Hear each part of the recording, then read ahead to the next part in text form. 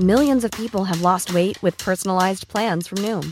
Like Evan, who can't stand salads and still lost 50 pounds. Salads generally for most people are the easy button, right? For me, that wasn't an option. I never really was a salad guy. That's just not who I am. But Noom worked for me. Get your personalized plan today at Noom.com. Real Noom user compensated to provide their story. In 4 weeks, the typical Noom user can expect to lose 1 to 2 pounds per week. Individual results may vary. Hold up. What was that? Boring. No flavor. That was as bad as those leftovers you ate all week. Keke Palmer here. And it's time to say hello to something fresh and guilt-free. Hello Fresh. Jazz up dinner with pecan-crusted chicken or garlic butter shrimp scampi. Now that's music to my mouth. Hello Fresh. Let's get this dinner party started. Discover all the delicious possibilities at HelloFresh.com. Cool fact, a crocodile can't stick out its tongue. Also, you can get health insurance for a month or just under a year in some states. United Healthcare short-term insurance plans, underwritten by Golden Rule Insurance Company, offer flexible, budget-friendly coverage for you. Learn more at uh1.com. Quality sleep is essential. That's why the Sleep Number Smart Bed is designed for your ever-evolving sleep needs. Need a bed that's firmer or softer on either side? Helps you sleep at a comfortable temperature? Sleep Number Smart Beds let you individualize your comfort, so you sleep better together. J.D. Power ranks Sleep Number number 1 in customer satisfaction with mattresses purchased in-store. And now, save 50% on the Sleep Number Limited Edition Smart Bed for a limited time. For J.D. Power 2023 award information, visit jdpower.com/awards. Only at a Sleep Number store or sleepnumber.com. Hi, I'm Daniel, founder of Pretty Litter. Did you know cats tend to hide symptoms of sickness and pain? I learned this the hard way after losing my cat, Gingy. So I created Pretty Litter, a health monitoring litter that helps detect early signs of illness by changing colors, saving you money and potentially your cat's life. Pretty Litter is veterinarian developed, and it's the easiest way to keep tabs on your fur baby's health right at home. Go to prettylitter.com and use code ACAST for 20% off your first order and a free cat toy. Terms and conditions apply. See site for details. Since 2013, Bombas has donated over 100 million socks, underwear, and T-shirts to those facing homelessness. If we counted those on air, this ad would last over 1,157 days. But if we counted the time it takes to make a donation possible, it would take just a few clicks. Because every time you make a purchase, Bombas donates an item to someone who needs it. Go to bombas.com/ACAST and use code ACAST for 20% off your first purchase. That's bombas.com/ACAST, code ACAST. The following is a presentation of the Force Center podcast feed.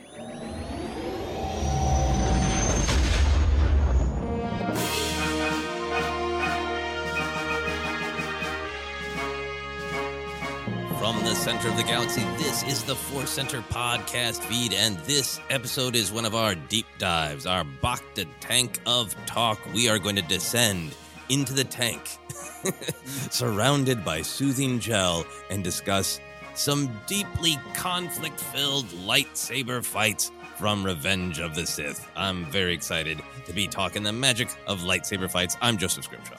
I'm Ken Knapsack. I sat down with a coffee and a croissant filled with ham and cheese this morning and said, let's look at these fights. And then it is the tale of two moral choices, and these fights are way deeper than I knew they were deep, but they're way deeper than I thought. I can't wait to get to them. And I think, sir, you made a smart call, splitting Revenge of the Sith up into as many episodes as possible. Yeah, and maybe it's 2 right now. Possibility of 3. We have to discuss. Anyway, before we get into the magic of lightsaber fights, the first part of Revenge of the Sith, we want to let you know that today's podcast is brought to you by Audible. Get a free audiobook download and a 30-day free trial at audibletrial.com/forcecenter. Over 180,000 titles to choose from for your iPhone, Android, Kindle, or MP3 player, or any device that you can make sounds come out of. We are recommending Shadow of the Sith by Adam Christopher, a recent Star Wars novel. We did a deep dive into that book and really enjoyed it. So if you would like to give it a listen, you can by downloading a free audiobook at audibletrial.com/forcecenter. One more time, that's audibletrial.com/forcecenter for your free audiobook. All right, let's get into lightsaber fights. We have been having so much fun talking about them because lightsabers themselves and the duels in particular are so key to just what is fun and thrilling about Star Wars, what can hook you at any age when you first watch it. But also the duels are so full of the core themes of Star Wars. Who is fighting for what and why? What is their technique? All that kind of stuff. We've discussed the original trilogy duels, the battles of the Phantom Menace and Attack of the Clones, and now we're talking the first two big battles in Revenge of the Sith, Obi-Wan and Anakin versus Dooku, and Mace versus Palpatine. Now, Ken, before we even get into that, I haven't been planning to talk about Obi-Wan versus Grievous, because for me, it feels like so much more than just a lightsaber fight. How do you feel about that? Oh, yeah, it's a fist fight, too. Yeah, no. It's a chase. It's a blaster fight. It's an organ sack fight. Yeah, and you know, what's funny? It's almost, I can't believe I'm saying this. It's almost not fair to Grievous. Because he's not a Force user, I almost don't count it. But that's not necessarily fair. But Ken, right. I don't know if you've heard that he's been trained in the Jedi arts by Count Dooku. Yes, but I don't know how many rocks he's lifted. So there's something about it. Yeah, it is totally a different feel. I don't disagree with that. Yeah, it's really, really fascinating. That's, I think, a part of just the progression of them, right? You start at A New Hope and it's very clear where the lightsaber fight is. And then as things go on and on, different characters use lightsabers. We're going to get to The Last Jedi. And one of the big lightsaber fight scenes is we're going to do it with the Praetorian Guards, because that is a lightsaber fight scene. And yet it's not a duel. And all of these various things are pretty fascinating to see how it evolves and how the use of lightsabers and the frequency of lightsabers evolves and how it makes it think of what kind of scene this is, Yeah. If we end up discussing it at all at maybe next week's episode or whatever, it might be like a B-side to a good single released by a band where we're just like, hey, but also here's a cover of a Britney Spears song. That's going to be like our Grievous Kenobi discussion. Yeah, absolutely. I'm excited to talk about this B-side lightsaber conflict, partially lightsaber conflict, right? So we'll talk about it because, hey, it's Obi-Wan, and it is one of the major fights of Revenge of the Sith. But for now, I'm really glad that we paired these two fights because they are so connected in theme. I think they're really connected in sort of a fighting style and just the weight of the scenes definitely being lightsaber duels. But some of the absolutely most famous parts of the scenes being the bookends at the beginning and the end of the fights for both of these. So I first just want to go for big overview to Revenge of the Sith itself, going back to 2005. What was your big reaction to a film with just so many fights in the movie? Were you excited that Revenge of the Sith was just going to be packed full of laser sword conflict back in the day? I was... Yeah. It's fun to go back to that time frame, but then time as a way of washing over all of it, like a lava river over a planet. I was so geeked up for that lava planet showdown, right? God, when that hit in that trailer, when we saw, oh my God, and I don't remember when I first started saying, oh, that's Mustafar. I just, oh my, the Return of the Jedi novel promise. I was so excited. I think even after coming out of the first viewing of the film, I think I took the other fights for granted. Like it was just, it was all there. But now going back, this movie, I get the love for Revenge of the Sith now more than ever. And this movie is a double main event, great undercard. And this is what we kind of dreamed about on the playground, right? Just lightsaber fights anywhere you looked, even if there was a droid with 4 of them. It just was fun lightsaber fighting all around. So, I think I got excited for them as time went on. Yeah, I just remember being thrilled. By the time that we had reached 2004, early 2005, a lot of my friend groups had really soured on the prequels, and it was just it was the topic du jour was I don't even know if I'm going to see that one, and I was so excited for it because I felt like even if maybe the film has some rocky parts, some bumpy parts, we're going to have this epic fight between Obi-Wan and Anakin, and thinking it's going to be like the Phantom Menace fight, but 15 minutes long, because I've been watching those behind the scenes videos of them practicing and Nick Gillard talking about it. So I knew that there was this main event, as you talk about it, the showdown on the lava planet. So thrilled for that. And I even got a question. We were doing a Q&A in a live comedy show. One of them was, about Revenge of the Sith. And I was like, yes, you should see it because of this fight. But then seeing in the trailers that hey, this is Palpatine has got the red blade out.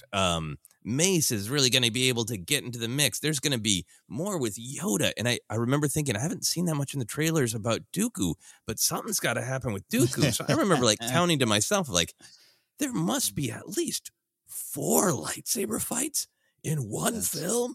And for me and my fandom, it was, growing up with the original trilogy where the fights were cool, but it didn't take up as much real estate in the films. And then Phantom Menace was the faster fights of the Jedi at their height. And then, Attack of the Clones, we finally saw multiple Jedi with blades, Yoda fights, and Revenge of the Sith was like this dream of unrestrained Jedi and Sith action coming into full blossom. Full bloom, indeed. Just blades everywhere, and all of it, all of them clashing. Yeah, absolutely. And the fact that we'll talk about it obviously in more detail, but the fact that we start with one, right? We're right there. Again, I took it for granted because I just kind of, again, 2005, Ken, I think it was like 29 years of age. I thought I was older than I was. I just was like, yeah. Lava Planet. Let's do it. Let's go. Let's get to the Lava Planet. Yeah. And I think for myself now, knowing that this is the one that's packed with lightsaber fights, when you look at the lightsaber fights as thrilling action and fun to study the choreography and all that, it's still thrilling. But in terms of the storytelling, the fact that Revenge of the Sith is packed with lightsaber fights is just so deeply sad, right? Because it's so symbolic of this is what the Jedi are trying to avoid in this film. And everything that happens in it is what the darkness of the Clone Wars have led them to, which is just near constant violence and conflict, in the Obi-Wan Kenobi series and in the original trilogy with Yoda and Obi-Wan, they're so cautious about violence. And you look back at this film and like, well, this is why. Look at this. It's just endless violence and conflict. Yeah, well said. Without a doubt, the lightsaber fights have a certain thrill to them. That's why we're discussing them. So, when you're 10 years old going, I'd like to see a lightsaber fight, you don't hear Akbar in the corner going, "It's a trap, it's a trap." Like, you don't want that. So therefore, I kind of view this film and the fights in it as it's a bit of a crossroads to me. It's about the fights and the amount of fights, and all roads in Jedi and Sith history kind of lead to this. And then going forward, there are less because the Sith won because there was too many fights. It truly is a crossroads. And they shall have peace, according to Palpatine's lie. His lie. All right. He smiles. We've talked about that scene so many times and will again, but this morning I was laughing in that devilish way of and we shall have peace. Grin. And just the change in gears. Once more, the Sith will rule the galaxy. And we shall have peace. It's the lie is so, apparent in his delivery. So great. We have a lot of Palpatine lying to talk about because honestly, that's kind of what's going on, I think, in these duels. We're going to talk first about Dooku's demise. We're talking Obi-Wan and Anakin versus Dooku versus Palpatine's true plans. This starts at around the 11 minutes and 32 seconds mark if you watch on Disney Plus, and lasts to about the 15-minute mark, 25 seconds. So about 4 uninterrupted minutes from Anakin and Obi-Wan walking in to Anakin saying his fate will be the same as ours about Obi-Wan Kenobi. And actually just want to start right there. This is kind of unique in lightsaber fights. It's uninterrupted. There is no other scene that we cut to. It's just this. How do you feel about that? That's a great point. I got to tell you something. All these years, I've never really stopped to think about that, sir. That's some great information. Yeah, truly. No cutaways, nothing, no fights, nothing else going on. Even though we see one in the window, we know what's happening. But yeah, that's a great point. I like that. Yeah, but we don't cut to, oddball or anything. No clone pilots having horrible fates or anything. Yeah. Arvel Krynid Sr. out there. Yeah. Not yet. All right, let's talk a big picture on this fight. What are your current feelings on this duel, and have they changed over the years? They absolutely have. And I talked about a fight, a main event, a card earlier. And I'm going to talk about another Force Center favorite topic, food. This is a great appetizer for the main courses to come. I cannot tell you, there are not enough words for me to stumble over to say how much I love the opening of Revenge of the Sith. The music, the fight, everything about it, even some of the silliness. And this is the anchor for all of that. And you said, what, 4 minutes? That's so short. but it seems so powerful. And I love it. We're going to explore a little bit about the journey of Dooku. I love it for the end of Dooku. And how much I just kind of love that character. We've discussed a lot about Dooku's journey up to this, and how a lot of the Clone Wars content maybe ties back to this moment. There's some thoughts around that. And I absolutely love it. That's where I am now. But I got to tell you, can I say back in 2005, I know I'm focused on the main event, the Lava Planet, but I was really actually disappointed that Dooku left the story this early. I had like that theater. I was like what? Like first Saruman gets stabbed in the back in Return of the King. Like you have to get the deleted scenes to see him for more than like 10 seconds. And now Dooku is gone. I'm like, let Christopher Lee fly, you fools. Let him. This is like one of the greatest villains of all time. What are you doing?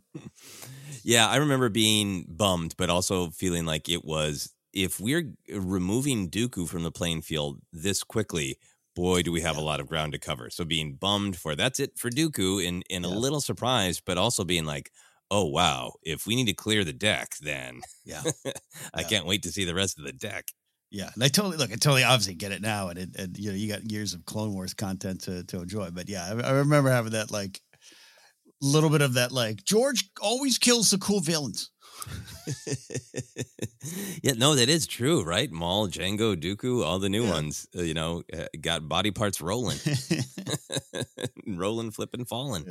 I always enjoyed this one. I think because it was just so short, vicious, and like clearly meaningful. Like this was a scene where I have learned to appreciate certain nuances more.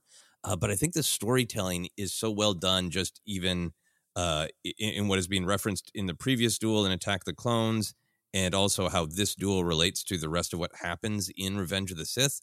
I think the writing is really good, so the clarity was there from the first viewing for me in this fight. Obviously, as a big Obi-Wan fan, I was always a little bummed about Obi-Wan being moved aside, and I've always had real empathetic sense pain for his buttock being crushed, and how strong it must truly be. But I always really enjoyed this fight. I think in terms of the thrill factor, the story and the thrill factor, I like that just out of the gate, we were like, Anakin is much more poised and much more powerful, right? So the question of, is Anakin powerful, is just off the table. It is. He is. And what is he going to do with that power? So that was the story element of I liked. But in the just, damn, that's cool, the cutting off of Dooku's hand move was so unbelievably cool to me, right? Because I just been obsessed with lightsabers, pretty much since birth. And wanting to see cool new moves. That was such a cool, weird new move. And I remember one of the first things I did when I got the DVD was just watch that again and again and try to slow it down to really understand. Okay, so how exactly does Anakin pull that off? He grabs him, he pulls him forward. How does he not cut off his own wrist? He must get it out of the way in time. And he cut with enough force that Dooku's lightsaber actually flies up. That's amazing. Yes.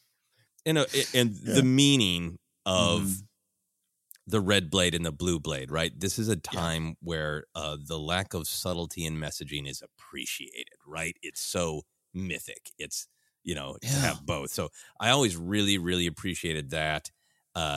So I like the fight in the from the beginning, but over time, in all of our great discussions about Star Wars and hearing other fans' thoughts and what has resonated through the years, I'm really struck that almost every line in the scene is either deeply significant to the story, to the themes, or just extremely fun and quotable and memeable and gifable. Like every line, when we were trying to write down kind of favorite beats, I was like, I can't just transcribe the scene, but I would like to. Same. I was like, I got to leave Joseph some of these. I'm just going to run through all these moments. So that, I think, is powerful to me, that all of the lines have lasted either through depth or just being fun, quotable lines. And then over the years, I think I've just appreciated all of the nuances of Anakin's choice in this moment and the nature of Palpatine's manipulation and how it ties into the later manipulations in the film, which we'll talk about. Final big thing that's changed for me is you and I have often talked about how we read the film as Dooku being truly shocked that Palpatine is thrilled that Anakin won and that Palpatine wants him dead. And to this day, that's how I read the way that Ian McDiarmid delivers that line to Dooku of kill him now, with the little head nod of like, yep, you fool, you should have understood the game, but for some reason you didn't. For some reason you thought you were different, and somehow I wouldn't want to get rid of you. You know that's the game, and somehow you thought you were different, you fool. And then Dooku's just look of shock of like, oh, I didn't realize that this is what it was about for him, of using Anakin to get me out of the way. So that's the way I've always read it. You and I have talked about it. There is this quote from Lucas in the Star Wars Archives book, the 1999 to 2005 one, basically saying that that Dooku was aware that it was a test for Anakin, that this situation was a test. So I wanted to be able to both discuss how we read the film, but also take that information on board. And as we go through discussing this scene, reading it with Lucas's stated intent that Dooku was aware that this was a trial for Anakin. If Dooku was aware this was a trial for Anakin, how does that tell us more about the fight? And how do we leave room for what is clearly on his face, which is shock at the end of this trial? So I want to just share where I was coming from. What are your thoughts on that? Yeah, no, look, it's always fascinating. Those archive books, I keep yelling about them. They're just so great, and George has so much valuable insight. So this is, I love it, and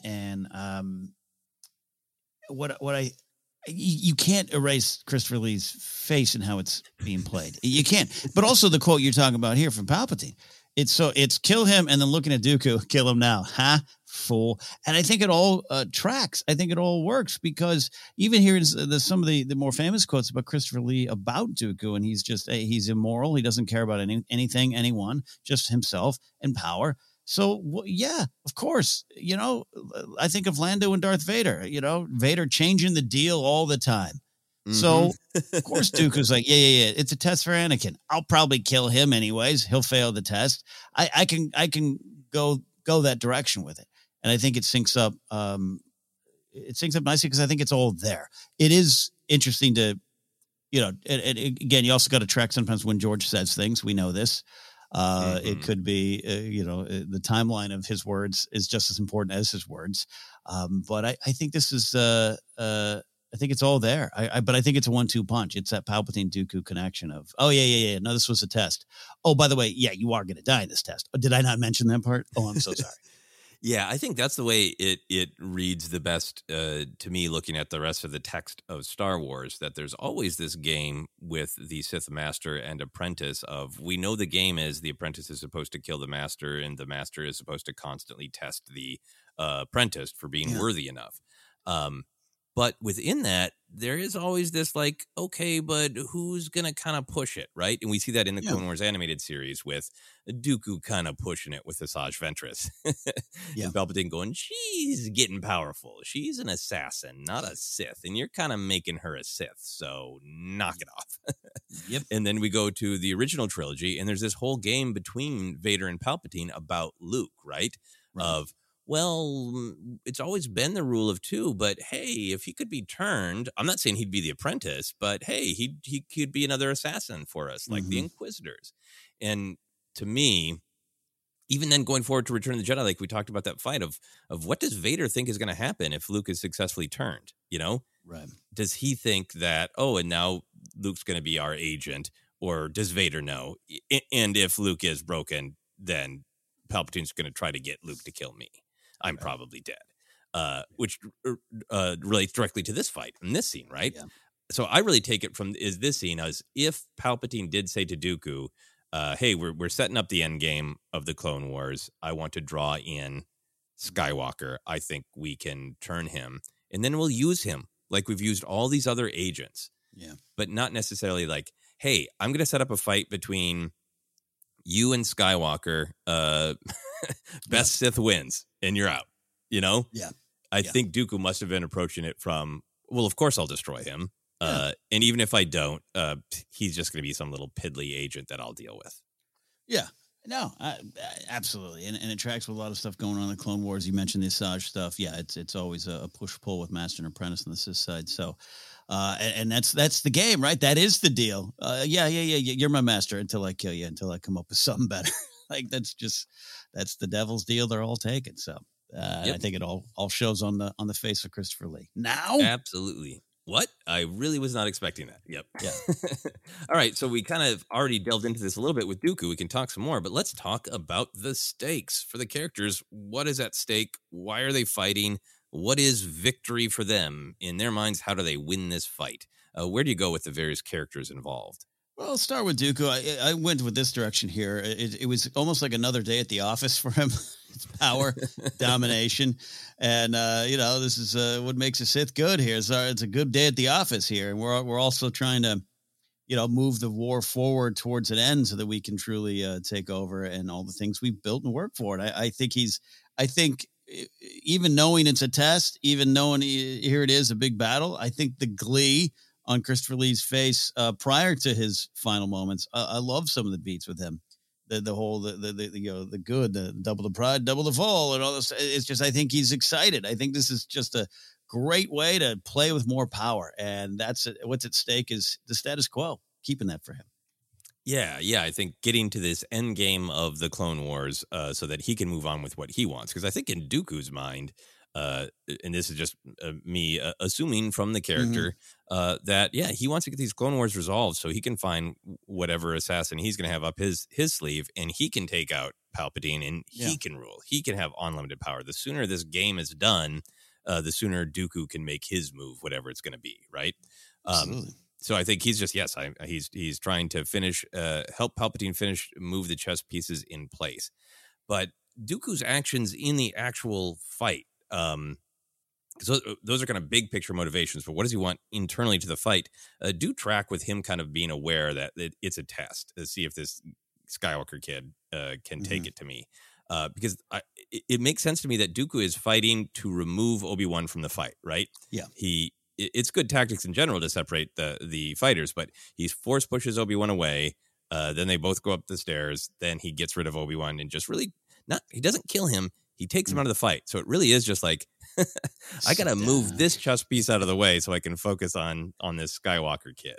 Yeah. And if Dooku is aware that it's a test of Skywalker, if Dooku wants to prove his power, this is just him proving once again, like the Sith process is the master is forcing the apprentice to prove himself again and again. This is another tedious step in proving himself to Palpatine, right? And it just does not work out the way it's worked out every other time and the way Dooku thinks it's going to work out because Anakin is just more powerful. And that in the sort of the testing makes sense for me of Dooku's goading to Anakin of like, okay, I sense all this anger, let it out. This has always been one of my favorites of like, I always imagine a comedy beat where Dooku's like, you have hate, you have anger, but you don't use them. And then Anakin, let's go. And I always imagine Dooku going like, okay, stop using them.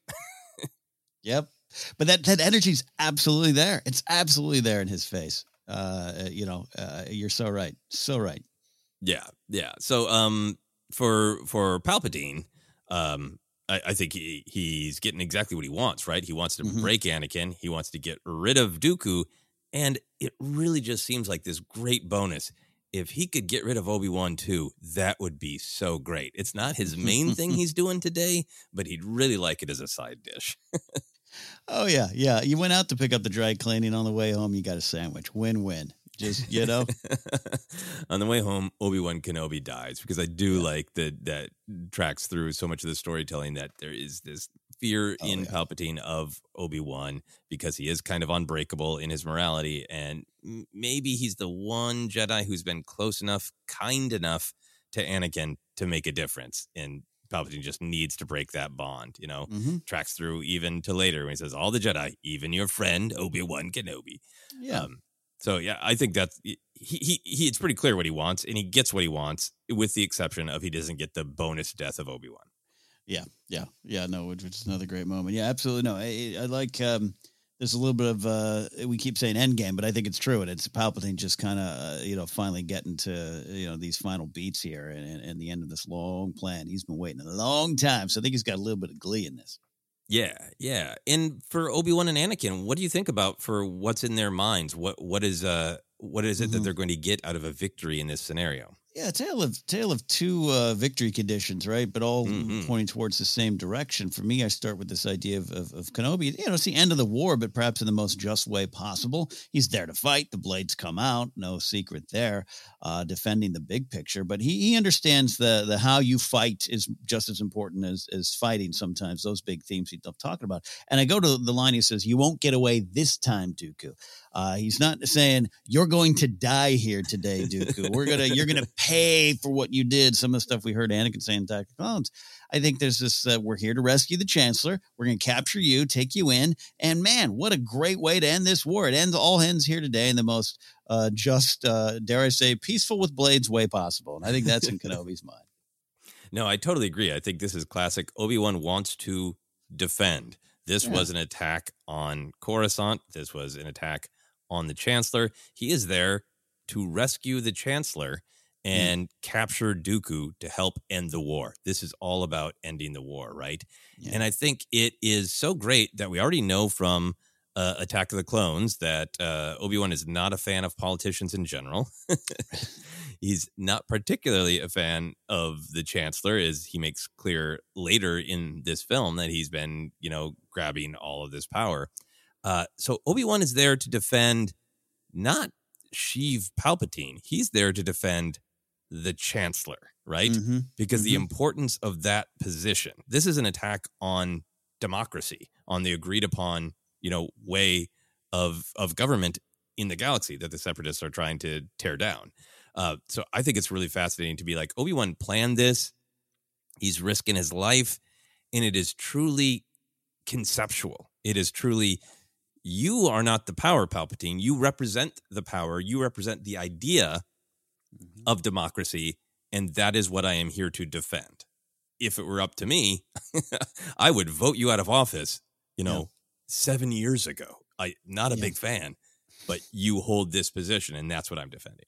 Yeah, I mean, the famous memeable Kenobi screaming about democracy later, it definitely applies. I think that's absolutely a through line, and I think you're right to point it out. He probably just as if it was Chancellor, Finis Valorum, he'd be here as well, and maybe a little more happier. But yeah, and I like your idea on that. There, it's the concept, it's the big picture. Yeah, and I think it's this great contrast where Anakin in the beginning of Revenge of the Sith, I just love Anakin because it really feels like he has maybe taken stock of some of the times toward the end of the Clone Wars animated series where he's lost control, right? He's really given into his anger. He's kind of driven Padme away and then back again, and he's lost Ahsoka, and he's out there in these endless Outer Rim sieges, and he's really trying to walk the path, right? And he's coming in with that mindset, but there's all these things pushing and pulling at him, right? And there's this great contrast to me that Obi-Wan is no big fan of Sheev Palpatine, but respects the office and the meaning of it and the structure of government. But for Anakin, there's all that he can say the same things as Obi-Wan. He probably will. Like, I'm defending the Chancellor and what that office means. We need to stop Dooku in order to end this war. But also, that's his friend and mentor, and he personally does not want to have anything bad happen to the Chancellor. And Dooku did not only, hurt him by cutting off his limb, but he also wants to prove his power, right? The fact that he says my powers have doubled since the last time we met Count is making this about him and his ego. So I think Anakin is this conflicted mess where, like, on the surface, your actions are in line with Obi-Wan. They're in line with the Jedi. You're really striving to live up to the Jedi ideals. But there's all this attachment, this promise to himself to never let somebody he loves ever be hurt again, to be powerful enough to make that happen. And Sheev Palpatine fits in that mold. Not as much as Padme or his mom, but still, he's a friend and a mentor, and he wants to have the power to protect him, Yeah, no, it's great to put all the stuff from Clone Wars, particularly the stuff in season 7 that we now know, and just kind of put it on a line, in a line on a table, on a plot table, and seeing all the stuff at play in his mind. I think you're right about that. And I refresh my memory. The name Sheev doesn't pop in until way later in our lives, right? I believe the Tarkin novel by James Luceno. That's right. So he's not saying Sheev, but the difference between we're going to go rescue the Chancellor and we're going to go rescue Sheev is important. It's very much the way they're both looking at it. So I still think Skywalker, with all that in his head, all the attachments, all the unease, all the fear, it's a lot at play there. The same goal of let's end the war, but to do it via total domination. This thing we have now, with thanks to the Kenobi series of just Kenobi saying so directly, it's just how you look at victory and how you want to go about getting victory. He went in there to kick ass and take names, right, and do it for his personal good. So to your point again, it's all wrapped up in the same package from his point of view. We're Jedi and we're winning wars. Ain't that grand? But it's the way you look at it that's going to start to be his undoing, and it unravels. It begins to unravel here with that blue and red blade.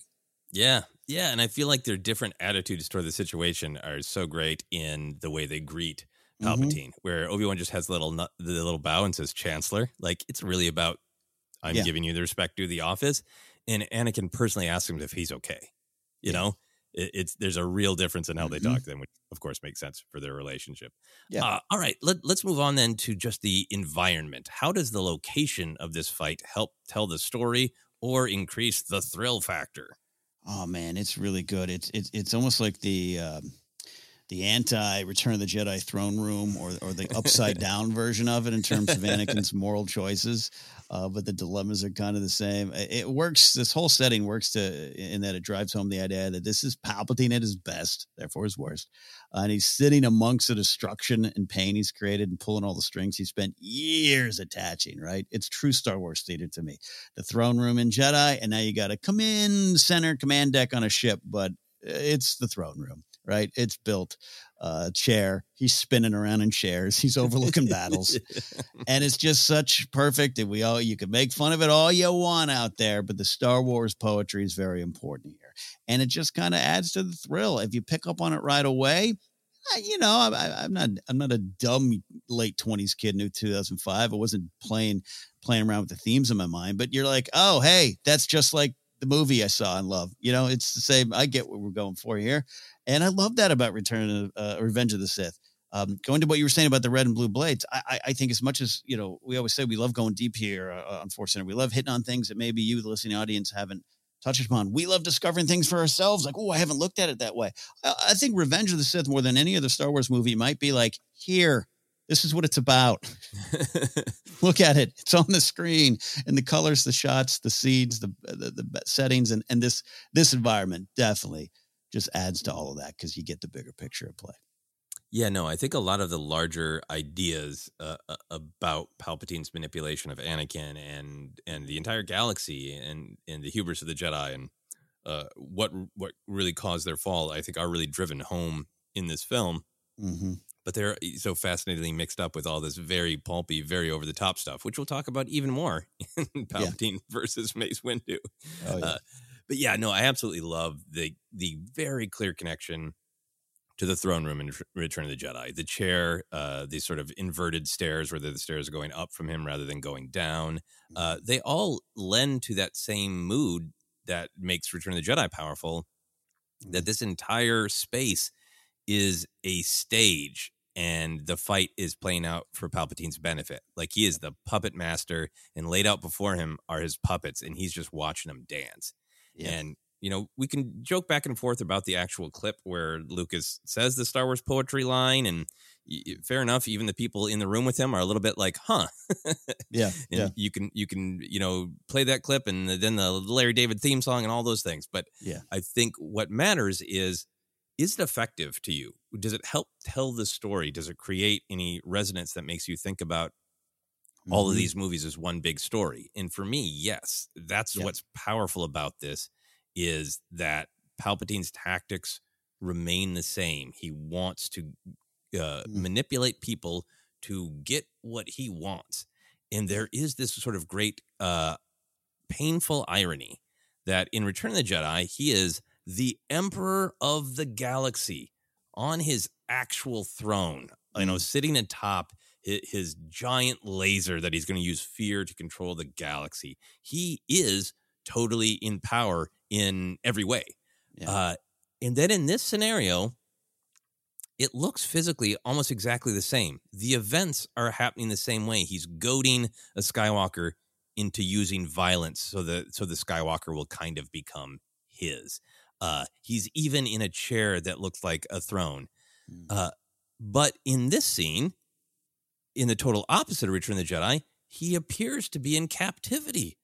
Yeah. All of this is to rescue him. He's chained into his throne. And that to me is where the power comes from, of this is the story of the prequels. He plays this card of poor me, and he appears to be in captivity, but he's utterly in command. And it just speaks to the story of, like, yes, he has power. He is the Chancellor of the Republic. But what is really giving him power is all these manipulations that he is doing without people truly seeing what he is. And the height of that is to be sitting in what the audience emotionally recognizes as a throne, pretending to be in bondage. Yeah. Yeah. And also, I might add here, pretending to like be rooting for and like, yeah, do all those things. And by the way, I think there's some wonderful unintentional comedy from Palpatine McDermott's performance that I love with all my heart. It just is some of my favorite stuff, and it is kind of over the top and how it's supposed to be. So I love watching this fight where he's just kind of like, yeah, ooh, get him. It's all like, man, do you act? Are you just? Do you go to sleep at night pretending and acting and fooling no one? But you're like, are you practicing this in the mirror? Like it's great. I just love it. It adds to the theater of it all. It adds to the theater, and it adds to just him, being in his happy place, which is one of the other things that struck me about this. It's kind of what's going on in the whole film, this idea that the endless conflict it's a sad state of affairs for the Jedi. It's not what they want. It's a necessary thing sometimes, but they do not want to linger on it. They don't want to revel in it. And here he is reveling in it. It's his happy place. He's he's practically eating popcorn, right? This cold, sterile space with people fighting in front of him. Behind him, out in space, is a sea of just death and violence and conflict. And I almost take it like he's into it. Like, fight the robots, Obi-Wan Kenobi. Violence, death everywhere. Actually, 4 stars.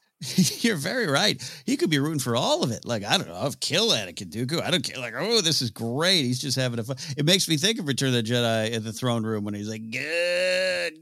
He's just, this is what he loves. Yeah, conflict is awesome. And then final thing for me on the more just straightforward thrill side, staircases. Hey, they're always good for flipping. They're the connection to the early swashbuckling films like Robin Hood, where, some of this lightsaber inspiration came from, along with, of course, samurai films and stories and reality. But staircases are always welcome in a fight, a lightsaber fight, to accentuate the drama. Yeah, I agree with that. So what realities of filmmaking do you think about when you watch this fight? You know what? There's a real lean into the digital filmmaking in Revenge of the Sith and Attack of the Clones, but George is at his, hey, let's push this tech forward best. And at times, some people might say worse. I get that side of the conversation. This is very clearly, for the most part, a digital set. And I was looking at it this morning, like, this is kind of George's volume, like, right? This is like the early drafts of it. And maybe thinking that Kathleen Kennedy part of those Disney galleries of like, nah, George was like, he wanted to build this down the hill from the ranch. Like this was something that's going on in his mind. So at times, this is one of those like generic critiques of the prequels, but this fight, I don't know, plays a little too clean for me at sometimes. I love the design and look and everything you and I are talking about, from the upside down of the throne room, the reverse stairs, everything. It's a great arena. So don't get me wrong, but I look at it and it just seems somewhat clean. You get some of them, even Obi-Wan fallen. It's the realities of how he chose to film it. And you just kind of accept it and live with it, or you don't. And yeah, once again, Christopher Lee is a moving head. But you know what? At the end of the scene, that's all you need, because Christopher Lee's face is telling just 1,000 words with one look. So I love everything about it. But coming out of the theater, that was some of the stuff that's in my mind, and it's still there when you watch it if you want to engage with it on that level. Yeah, and literally a moving head at the end with his head bouncing. Yes, there you go. Yeah. So I think about the kind of the storytelling structure, that it is different than some other lightsaber fights. In particular, just kind of the brevity of the fight that it's needed for the forward movement of the plot, right? This beginning of Revenge of the Sith in some ways is the most adventure serial, where this lightsaber fight is one chapter of a long multi-part adventure serial of Obi-Wan and Anakin, rescuing the Chancellor. It looks like it's all heroic, but it's not, right? Ultimately, because it's all a manipulation. Yeah. But we have this space fight. We have Obi-Wan and Anakin on the ship battling up to this command center. Then we have this actual lightsaber fight that descends into sort of this brief moment of true darkness. Obi-Wan is unconscious and we can all see the truth and feel the truth. And then we're right back at the fun of the attempted escape, the conflict with Grievous, the crash landing. So I'm fascinated about the way this lightsaber fight sits in the middle of this kind of thrilling, fun, adventure serial, multi-chapter introductory adventure. And then kind of right in the middle of it is this scene that is this thrilling little poison pill of truth of this is what it's really about. Poison pill. Don't bite down on that poison pill. No, absolutely. Yeah, I love it. And I still, again, this opening of this film, which is not really an opening, it's its own kind of short film. It goes for it's close to this is 30 minutes by the time that the ship lands on Coruscant. It's I mean, I haven't stopped to count, but yeah, definitely it's up there. And even more as we know, cut out. Yes, yeah, to keep it moving.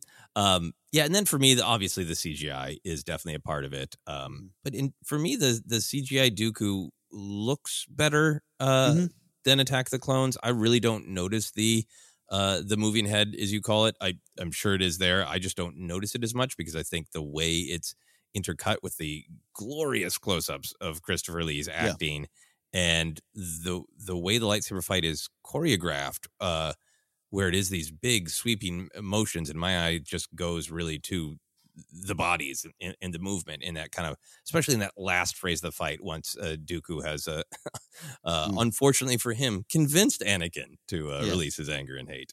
That stuff, that part of the fight looks so good to me that I don't concentrate on the CGI Dooku head. I do concentrate on the CGI Obi-Wan's buttocks. Yeah. I mean, there's no way for me to not see that as, that's an element of it that they did not literally throw a stunt actor and then have a large panel collapse on their butt. And after spending so many years pointing that stuff out, and this still goes to even some of the conversations I start about the volume, after a while, I just get tired of hearing myself talk about it. You either enjoy it or you don't, or you just accept it for what it is. They didn't toss a stunt man up against the wall. You're right. What are you going to do? Yep. And it could have been shot differently. Yep. But I also just kind of feel like Obi-Wan's pain isn't the point of this, right? It's that we want to be focused on Anakin. It really is Dooku succeeding at kind of removing Obi-Wan from the fight. So it is truly about him and Anakin. Yeah, absolutely. And good point. You accept it or you don't. And it's always fair to criticize it. If it distracts you, so be it. So let's talk about favorite moments from this fight. If they're thrill, if they're emotion. We both struggled not to write down every line. Yeah. I'm really curious to see which ones you did write down. I mean, I kind of think you got to start somewhat at the beginning with Chancellor. Sith Lords are our speciality. I mean, especially when we're talking about Obi-Wan and his butt being crushed there. I mean, this is, it's a line that's often questioned. It's a lot of humor attached to it. But, hey, he sliced Maul in two. He didn't, you can't account for spider legs, as we talked about earlier. I don't know. I just love that. It's a great start. It's a great energy. I love it. Mm-hmm. You're about to have a fight, and you need some pithy remarks, and I like it. Yeah, no, I love it. It's just great Obi-Wan Kenobi style of dialogue, of diction, of word choice, and of great Ewan McGregor delivery. So even if he did not fulfill the promise of Sith Lords are speciality in this fight, he does in almost every other fight he has with a Sith Lord. So. Yeah. Yeah. I'm going to give some Obi-Wan a wide berth on that. And it is great because it's also just playing up this contrast we talked about where Obi-Wan is there because it is his duty to protect the office of the Chancellor. Yeah. Not pals with Palpatine. So to have that Palpatine, like, you know, just kind of poking him and him being like, back off. We did all this work to rescue you, and this is all you have to say, you know? Yeah. So what are some other moments for you? I mean, we got to talk about what I already said, though, but good. Double the pride, twice the fall. It's a great read. It's also one of those kind of Dooku not lying things, like this is potentially what's at stake. You get to go into this fight with all this pride. You're going to fall really hard there. So I just love that beat too. Again, you need some remarks. You need pithy remarks in lightsaber fights from time to time. Yep. No, I think that is a great taunt and, you know, gets gift and all that stuff. But it is really meaningful to everything that's going on in the prequels and in the film. It certainly applies to the Jedi with their hubris in their own power, not seeing how bad things had become, being allowed to be pulled into the Clone Wars.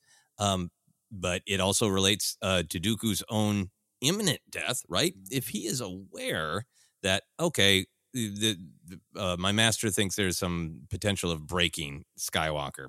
I don't think Skywalker's all that. You know, I've fought him a bunch. He's nothing. Yeah. And I'll taunt him a little bit, and then I'll take his head, and we'll get on with our day.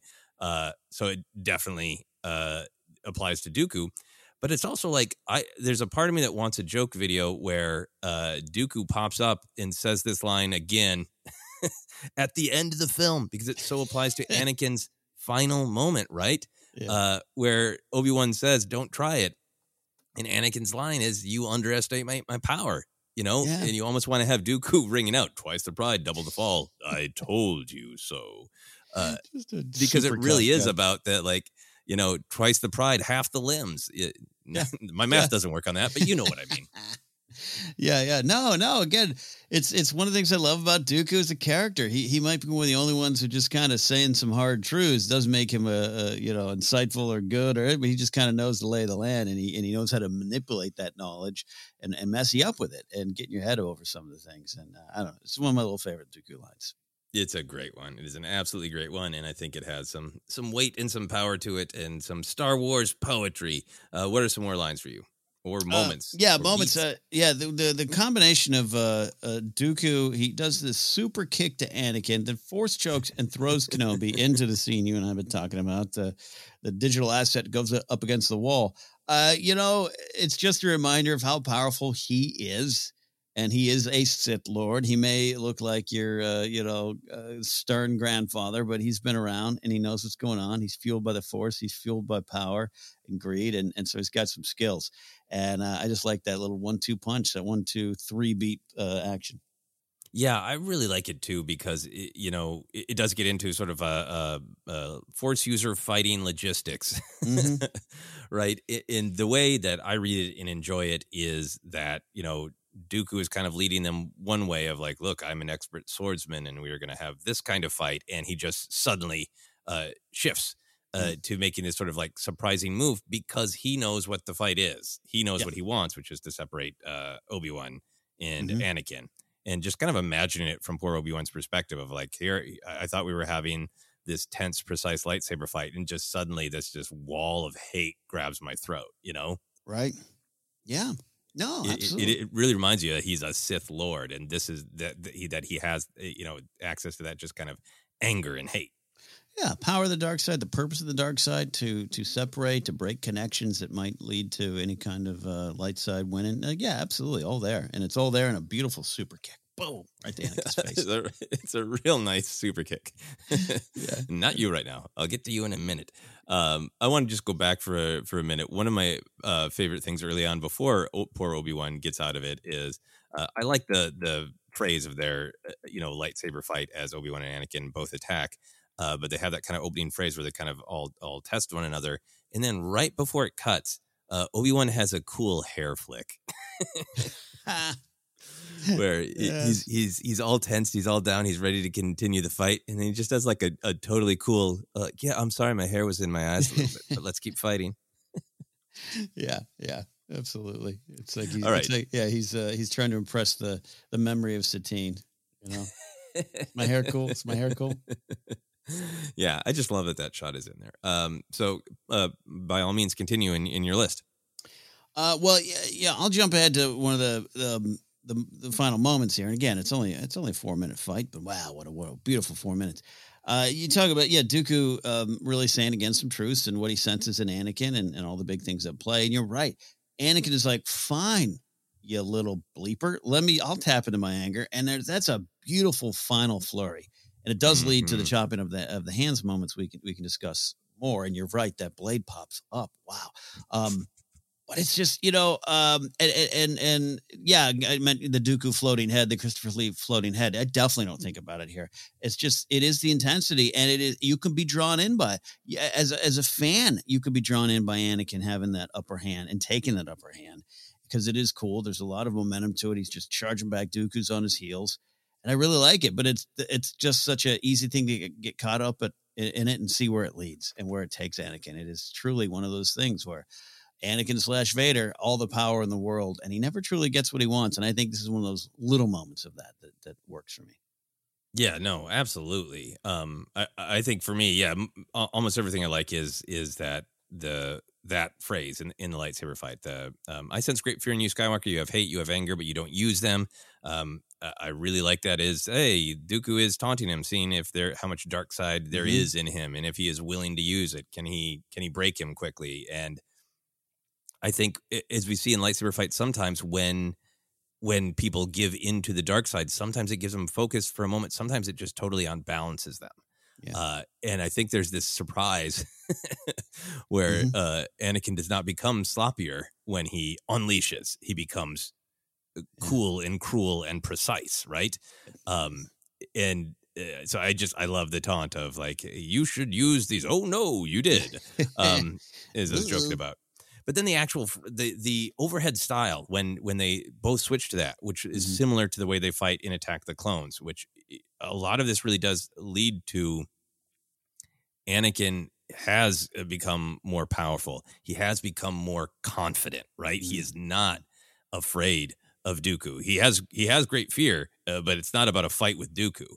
And I one of my favorite parts of this is those huge sweeping blows where they're both using that style that looks like it should be kind of dangerous to leave your body so unguarded to do those huge sweeping blows, but it is clearly, a form of fighting. And I love that it feels like Anakin lures him into this style of fighting with these huge sweeping blows and then zips in with this little surprise grab and cut. I agree with you on that. Absolutely. Especially if we fought him a few times before, especially now during the Clone Wars we saw. So, yeah, I think a little bit of that.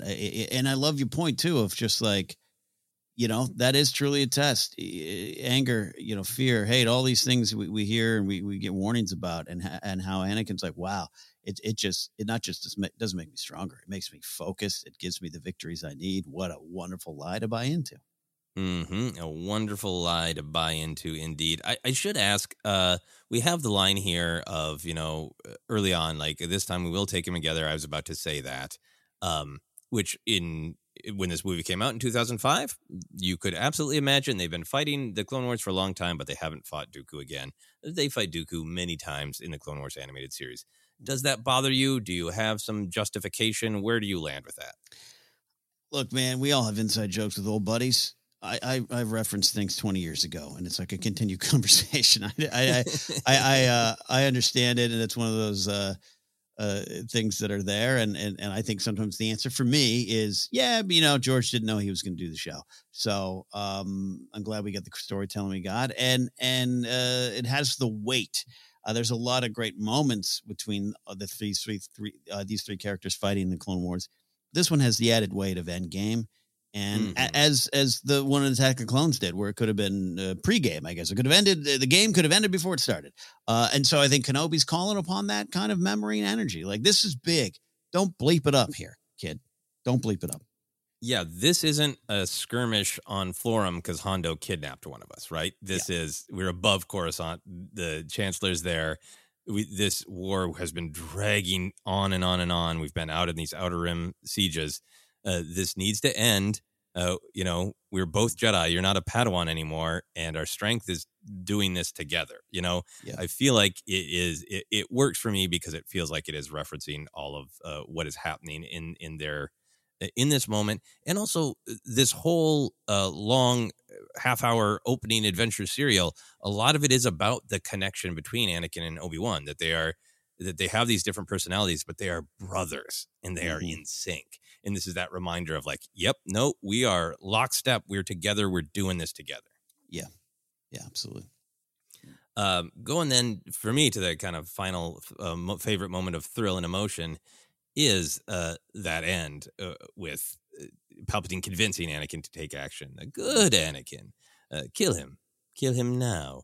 And then perhaps one of my up there moments in Star Wars, if we ever had to do the painful ranking, just plain old favorite moments, this would be a contender.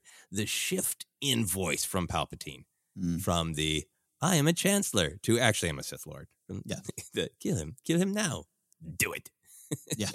There's a reason Do It is so popular. And a part of it is that shift of dropping the mask a little bit, Mm-hmm. Mm-hmm. There's excitement. I just read excitement from Palpatine. Yeah. Yeah. And that deeper, darker voice, it's almost just like it is. It's funny, but it is like it is just cutting through to the worst of Anakin's instincts and giving them permission, Yeah. Yeah, and I love everything about it. The red and the blue blade. Obviously, we've all seen memes of Anakin's frozen face as he makes the cut. There is that weird, upsetting scratching sound in the soundtrack that makes it clear that this is not a cool victory. That this is sad and awful, and then silence. Yeah, so I noted that too. It's one of my favorite things. A great sound when he cuts that head off. The music, the cue, the scratch, everything you're talking about is pitch perfect, right? It's really clearly telling us in the filmmaking this was not a victory for Anakin, right? Yeah. So along those lines, how do you feel about the morality of Anakin's choice? Was there ever a moment where you were like, "Yep, great," or how do you feel about it now? I think the best way to look at it is just overall, because I'm trying to remember. Maybe in 2007 I was like, "Good job, he did the right thing." I can't remember specifically. I just look at it overall as this great lie, but it's filled with enough justifications for you to lose sight of the good decision. There's enough going on, and this is going to factor into the second half of our conversation, as we know. And it's easy to be like, this is what you needed to do. It was a Sith Lord. You got to do this. But I love how this is discussed and viewed later on in other Star Wars storytelling. I believe it was season 7 Clone Wars, right? Where basically there was that whole thing of, well, Anakin killed a potential source. So good job, Anchor Boy. We don't know things. We're without information. And so much is lost with his violence. You can't initially see it, especially for that moment. And there are dangerous absolutes in this victory for Anakin. We know what he wants. We know his condition of victory, his pride, and all that stuff's there, and what he's trying to protect. But so Anakin to me didn't consider the big picture. This felt like Endgame, but even here right now, it wasn't. And he didn't see any of that because there was enough wiggle room in the morality of it to let yourself get away with it. Yeah, he really does let himself be manipulated and lets his darkest instincts out. Yeah, I love that. Later in the film, Obi-Wan says, like, you did everything. You saved the Chancellor. You killed Dooku, all while carrying me on your back. So Obi-Wan is seen as complimenting Anakin's skill in stopping Dooku. But then I love that we get the layers in Chapter 7 of the Clone Wars where Obi-Wan is aware that Anakin is not doing well. He goes to talk to Padme. He's reaching out to Ahsoka to try to talk to Anakin to help center him. And he does have that like sneaking suspicion that there was something not right about, like, he could have maybe taken Dooku into custody, but he just killed him. So we don't know who the true Sith Lord might be. I think adds this great nuance to it. And it's why it is so important that Obi-Wan is unconscious, because if Obi-Wan saw the way this happened, that would have been stop the presses, right? That would have been no. Yeah. And Palpatine knows that. And I think this scene to me is what is so powerful about Jedi philosophy, about what Yoda tells Ezra in Rebels about, yes, we have to fight, but it's how we fight that makes a difference. I think that the Jedi need to stop the dark side, right? They need to stop Dooku. They need to stop the Clone Wars. And that is absolutely Obi-Wan's goal when he walks in there. It's like, arrest is ideal, but if Obi-Wan in pure defense cut Dooku down during the fight, it would be like, I wish I really didn't have to do that. But I know in my heart, this was defense, right? Yeah. If he's killed in combat because there's no other choice, because, it was either Obi-Wan cuts him down or he cuts down Anakin, it'd be like a tragedy that Dooku gave him no choice, right? Yeah. But that's not what's happening here. This is this sort of ideal situation where he's stopped. He can be taken in for questioning. He can be arrested. I don't know how you're going to put cuffs on him because he has no hands, but leg chains, I guess. Knock him out. But the action of the Jedi are trying to stop the Sith, and sometimes that means killing them. But what is in your heart matters. Why are you doing it? Yeah. And the fact that Anakin is doing it out of fear and vengeance is something that Obi-Wan would have absolutely seen and absolutely be upset by. Mm-hmm. Absolutely. I can only control the situation by complete domination. Boom. Exactly. Exactly. And of course, I want to call out this line that gets established here of all the manipulations that Palpatine is doing, right? Anakin is striving to be a good Jedi, right? He knows he should arrest him, right? Yeah. And Palpatine says he's too dangerous to be kept alive, right? We're going to hear that again from Mace in the next fight we're discussing. But I'm fascinated by how that is really fear of the future, right? Mm-hmm. Of not taking things one moment at a time, of like, he's been defeated. Most likely he can be taken into custody, but something bad might happen in the future, right? So it's leaning into fear. And then Palpatine's big manipulation, this idea that revenge is natural. Everybody wants it. I know the Jedi tell you this lie that you shouldn't want revenge, but they're just lying to themselves. They want revenge. It's totally natural. He cut off your arm. You cut off both his hands and his head. Yeah.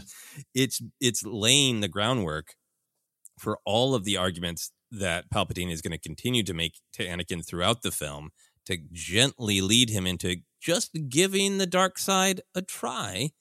All of that is based on this both sides are the same argument that Palpatine makes throughout this film to manipulate Anakin's choices. And I think it really begins certainly earlier in the relationship, but in the film, it begins here of like, well, Jedi want revenge too. What you did is totally natural. Both sides are the same.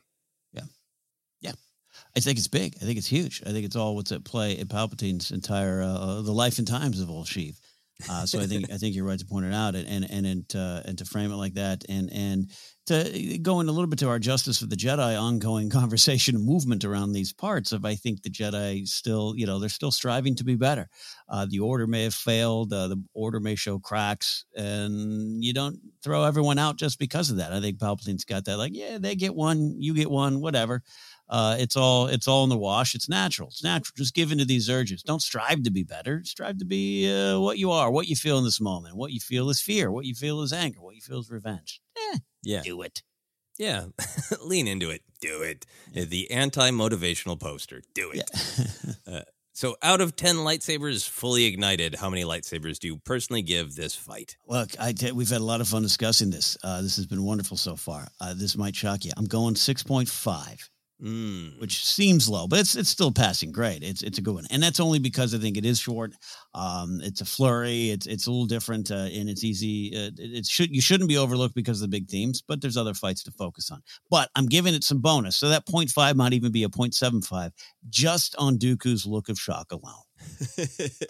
Exactly, which is just priceless. That look of, I made a deal with the devil, and this is where it ends. Yeah. I gave it 7 out of 10.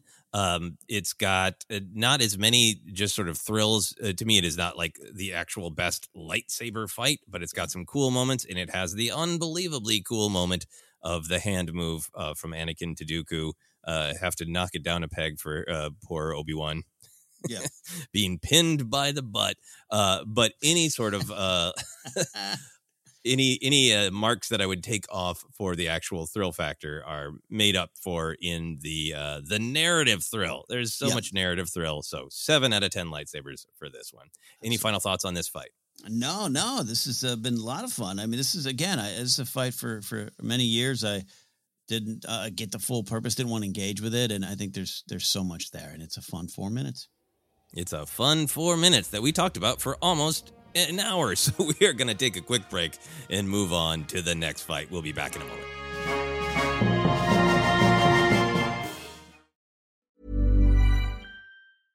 Hey, I'm Ryan Reynolds. At Mint Mobile, we like to do the opposite of what Big Wireless does. They charge you a lot, we charge you a little. So naturally, when they announced they'd be raising their prices due to inflation, we decided to deflate our prices due to not hating you. That's right. We're cutting the price of Mint Unlimited from $30 a month to just $15 a month. Give it a try at mintmobile.com/switch. $45 up front for 3 months plus taxes and fees. Promo rate for new customers for limited time. Unlimited more than 40 gigabytes per month. Slows full terms at mintmobile.com.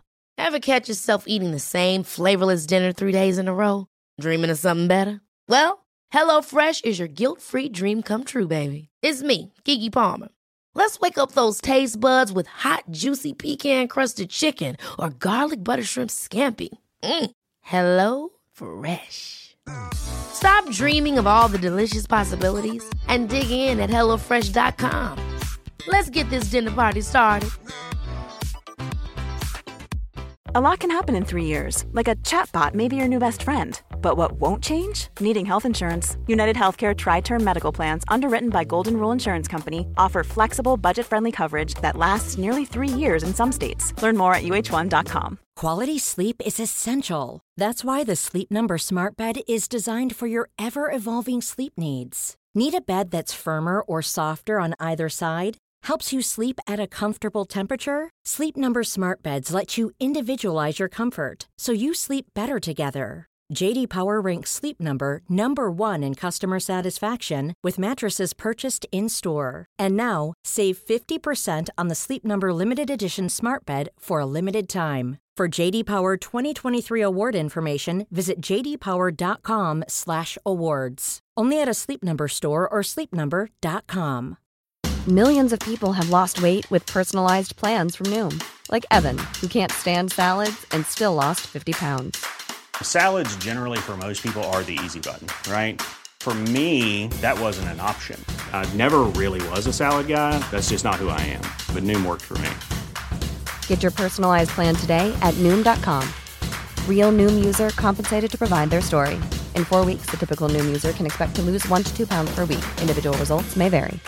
This is Paige, the co-host of Giggly Squad, and I want to tell you about a company that I've been loving, Olive & June. Olive & June gives you everything that you need for a salon-quality manicure in one box. And if you break it down, it really comes out to $2 a manicure, which is absolutely insane. It's also so easy to get salon-worthy nails at home with Olive & June. The difference between how your nails used to look when you did them yourself and now with the Mani system is a complete game changer. The best thing about Olive & June, too, is it's a quick dry. Dries in about 1 minute, lasts for 5 days, and full coverage in up to 1 to 2 coats. Visit oliveandjune.com/perfectmani20 for 20% off your first system. That's oliveandjune.com/perfectmani20 for 20% off your first system.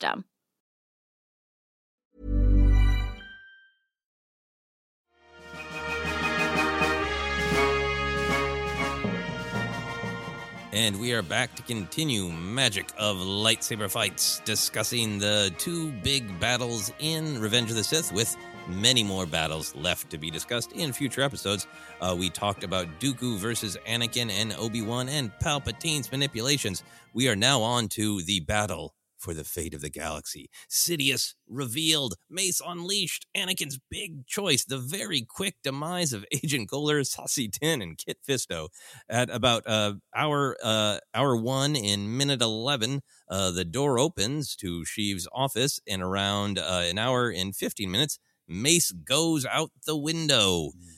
Ken, what are your current feelings on this fight, and have they changed over the years? The first few times out, I think I was more held up on the beats that might lean towards, again, some of the unintentional comedy or misunderstood moments that in 2005 was part of the conversation. So for years, I had some questions about this fight. Like a lot of it could be summed up by, this was it? Like this was the fall? One beat and suddenly he was bad. And I just gotta say that's a big whiff as we're just going to discuss there. This we're not adding things in later on. This was always there. It was always there for you to engage with. And I'm thankful I do, because this fight, this moment, again, about 4 or 5 minutes, that's crazy. It's crazy.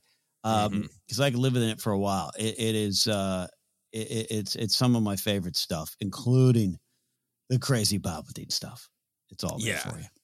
Yeah, both of these fights are ones for me where the narrative is so central to Star Wars. Yes. The actual thrill of the fight, the construction of the fights, maybe not as bad, as good.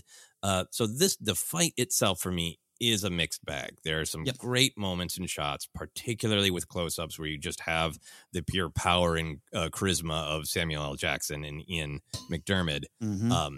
But for the actual fight, I always wish this one was shot and choreographed a little different, you know? Mm-hmm. I would always take a little bit more defense from the other three Jedi. Yes, 100%. Yeah. In watching it again, I think this was really fascinating because in my mind, there was more CGI in this one. But watching it again, obviously there is the moments where it is a stunt actor and we have Ian McDiarmid's head, and there's some of those shots. But there really is only that one cut to like big CGI where Palpatine does some flippies. Yeah. Oh, yeah.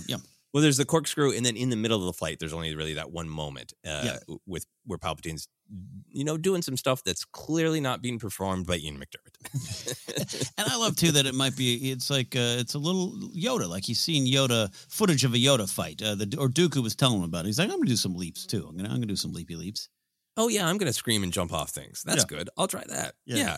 That one shot is not my favorite. I think for me, the whole fight would be stronger if you just did leave it a little bit more to, hey, put Ian McDiarmid's head on the stunt double here and there, and then let the close-ups of these phenomenal actors work, because I have come to appreciate those more and more. Like, I think a little bit, earlier days, I was just like, I'm bummed that this fight isn't as good. I love the end of it and all the stuff that happens between Palpatine, Mace, and Anakin, excuse me, getting choked up.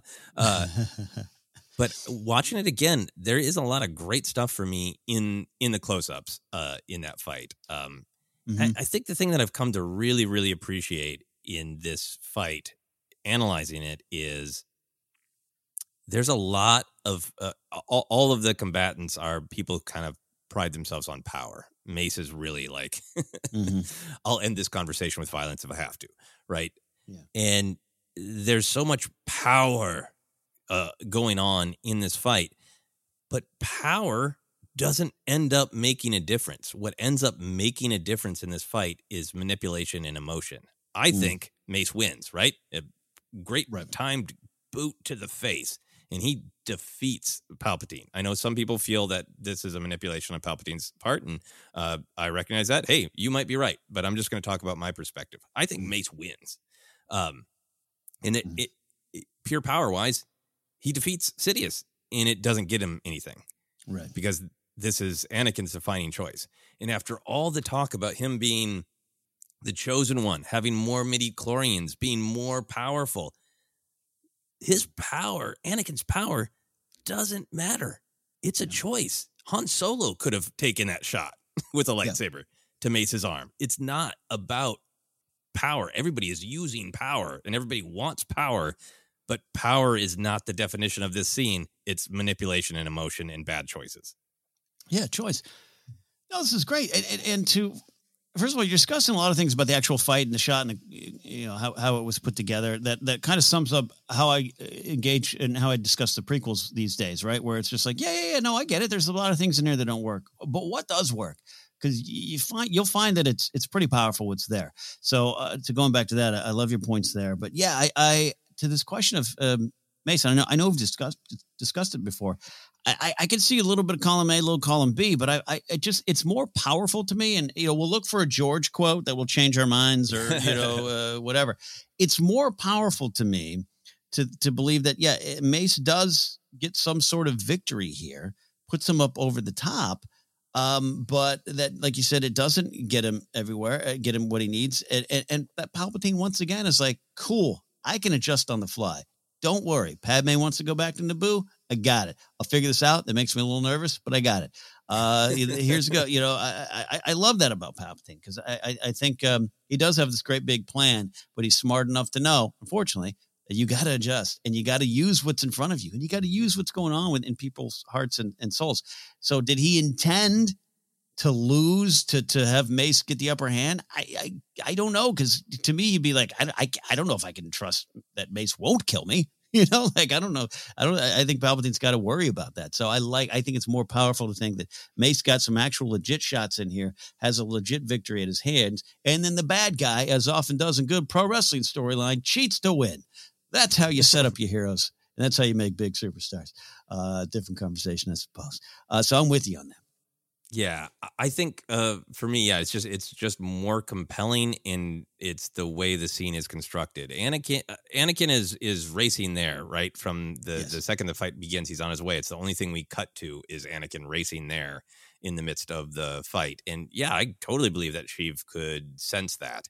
But I also feel like Sheev is he is enjoying this. He wants to cut down Jedi out in the open, kill him himself. Yeah. What a joy. And I think he would love to take out Mace Windu and then hear Anakin coming and cut his own arm, not all the way off, but cut himself and go, look what they did to me, Anakin, Yeah. He was still going to be able to manipulate Anakin regardless, And I think when he gets down on the ground, I think he is feigning greater weakness than he has. Agreed. But in that moment when Mace knocks him down and Anakin walks in, I think that, that was an actual knocking down and Mace getting the upper hand. I also just feel like if the story is he's faking it, I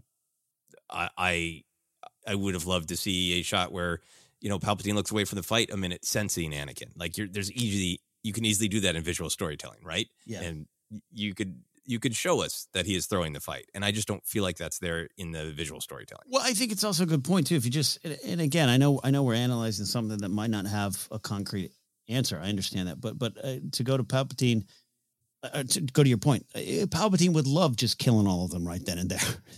And I think you're right. He'd what's that Wahlberg movie? He's going to punch himself before Anakin gets there. But look what he did to me. Look what he did to me. And I think he'd find a way to make it work. They cut off, you're right. They cut off my hand. They poisoned me.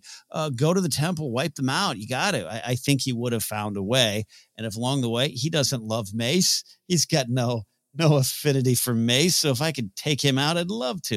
And that's why I think, keeping what Mace is, one of the more powerful Jedis ever. He gets a little bit of a almost false victory there. Yeah, exactly. So we kind of, as we do, lean into this question, but let's look at it closely. For the characters, what is at stake? Why are they fighting? What is victory for them? Let's start with Mace. What do you think is on Mace's mind? What is victory for Mace? I think this Mace and the Jedi, but what at stake is this truth, right? This truth that the galaxy needs to hear, and they won't get to. And you talked about Palpatine and his truth and his true plans earlier in the other fight.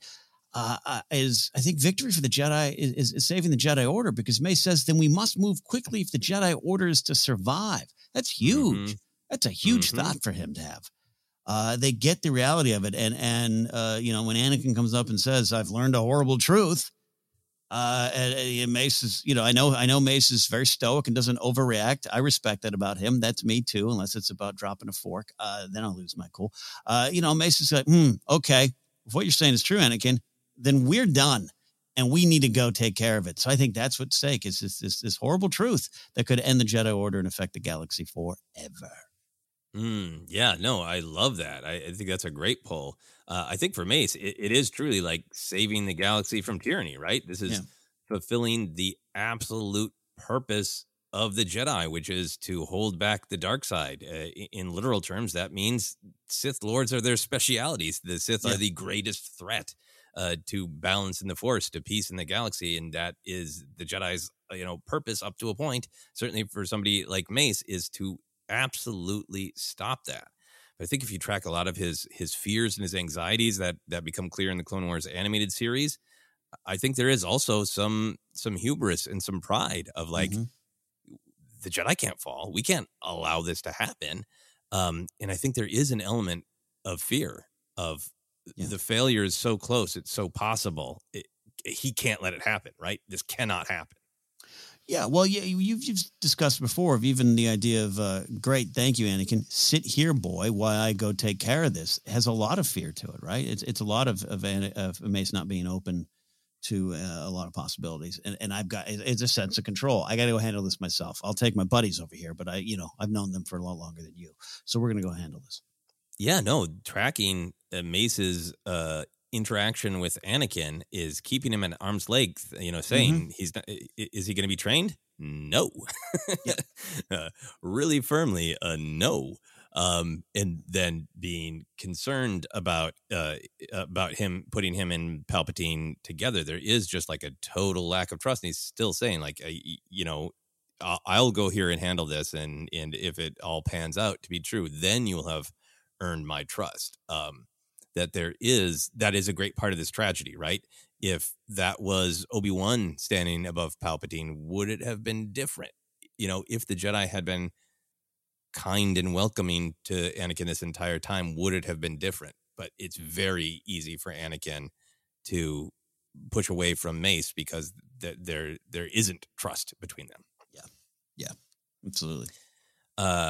So for Palpatine, I think this is one of the more easier ones to analyze. I feel like he makes kind of a theme statement toward the end of the fight about what this is about. What do you think?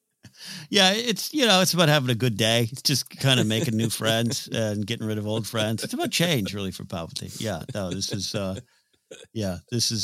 the final steps. This is power. This is unlimited power. Yeah, I feel like it's about power, unlimited power. It is absolutely, throwing things into hyperdrive with his gambit towards Anakin. And really turning the final screw. I think it is about, so close to Order 66, ready to finally destroy the Jedi. But I also just feel like it's not really his victory condition, but maybe it's his enjoyment of finally unleashing his anger personally, directly, not through agents, not skulking around in a cloak, every once in a while, not going to Mandalore to handle Maul and Savage Opress. This is fully unleashing his anger against these sanctimonious Jedi. And that in one way is the most enjoyable thing about it to me, is just his joy at killing Jedi. Yeah, no, look, he's like, I don't have to waste time with oppressive policies or muddying the waters or being friends with people I hate. I get to finally be who I want to be, which is this evil monster. I think that's absolutely what's going on with him. Yeah, don't have to phone Cad Bane and fake this or that. Just the blade and the hate's coming out. Yeah. For Anakin, what do you think is the victory condition? What is going on for him? Yeah, I really went to this idea of Anakin. His victory is securing the power needed to protect Padme. And this is why I think he is a mixed bag of emotions during this entire sequence in the build-up to it. He tattles on Palpatine, right? Let's not forget it. He tattles on him. He does have that encounter with him, with Palpatine going, I beg you, use my power, Anakin. Come on. And then he runs to Mace and says, hey, Mace, teacher. Palpatine's being bad. And then he goes and sits and stirs. And during the wonderful Padme's rumination sequence with the great music, I think that his attachment really just grabs hold. I think he really grabs hold, and that one great, the face, the close-ups on his face, and the tears, and the great stuff from Padme, and the wonderful music, some of my favorite music in Star Wars. I think he just decides, right, I'm not going to lose her. I can't, and I need to secure the power. I need to secure the help. I need to keep her, and that's that's Palpatine. Now, yeah, does he run there thinking, I'm going to slice Mason too? No, he runs there just like, I've been kept out. I mean, I haven't been trusted. I could control the situation. And maybe, maybe he can still help me if he's in jail. Maybe he can still help me. I don't know, but I just got to get there. And I can't let this moment, can't let this power go away. Yeah, no, I think control is such a great word. I think Anakin's motivations are very clearly like, I can't not be there. I can't not be in control, because at this point, Palpatine's life in his mind is Padme's life. Yeah. And I think he makes that so clear.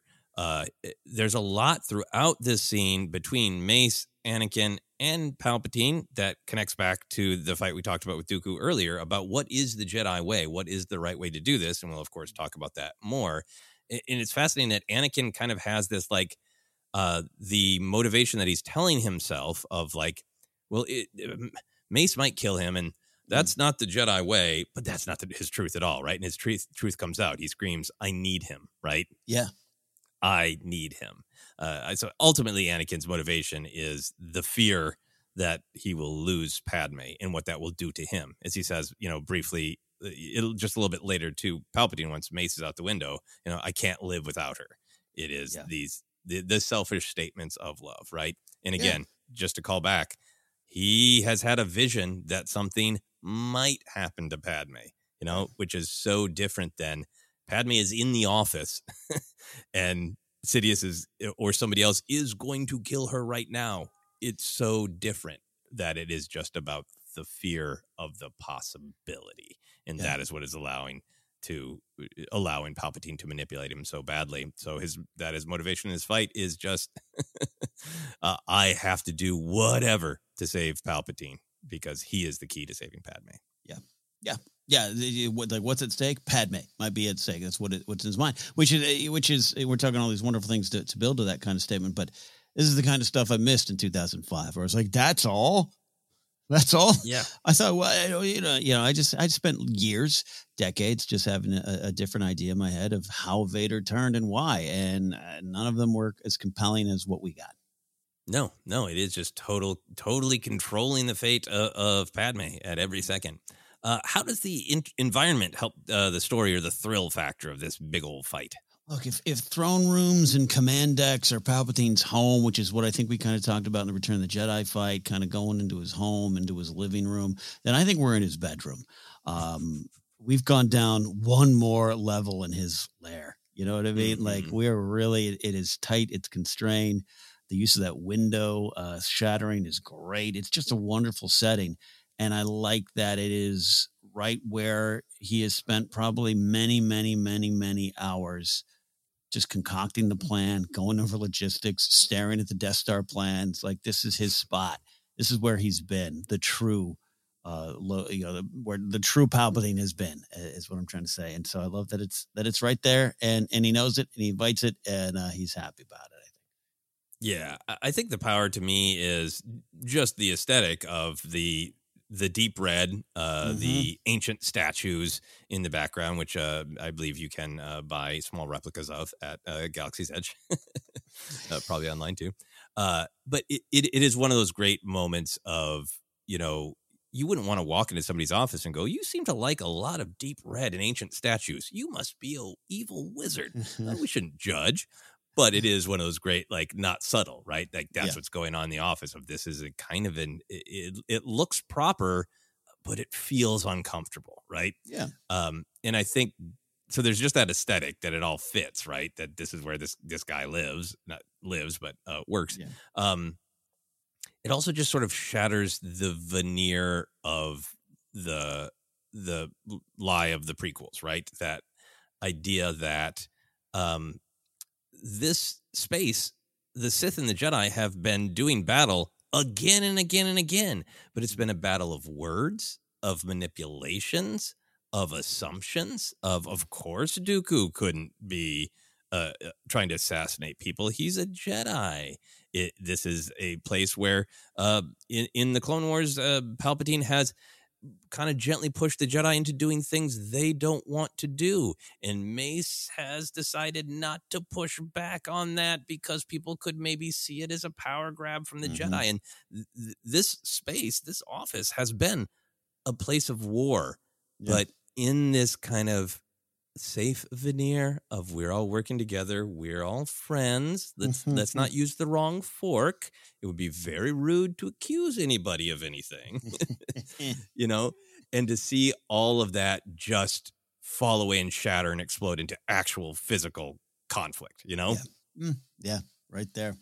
I think that's a huge part of it for me. And then, of course, my beloved high places. True. The shattering of the window, that restless wind coming in that just makes the whole scene this storm of fate, you know, with the wind in Anakin's hair. It's, you know, it's really powerful.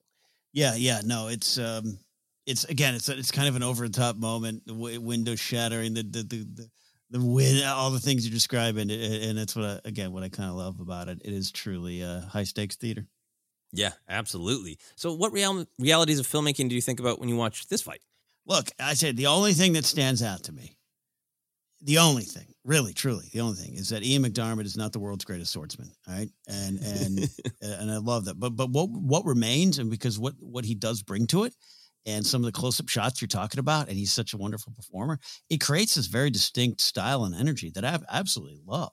So even though, you know, I'm sure this is a gentleman who's had many years of stage fighting. I don't know his background, but, you know, he's not entirely smooth or whatnot. And they had to shoot around it in a way. But because of that, it creates this really interesting Palpatine style that is kind of aggressive and in your face and close and works best. In that way. So anyways, I love it. I only think about it and it's like a fun little thing for me, you know, and we'll talk about some of the beats. I think you're right. The other three Jedi that get it, and it's so quick and there's some awkward shots. Yeah. Again, this is the dance of the prequel discussion now for 20 years or so. But what remains is very much its own thing. And I love everything about it. I love every groan. I love all that stuff from that. So that's the only thing I really think of in terms of how they had to shoot it or what they did with the scene.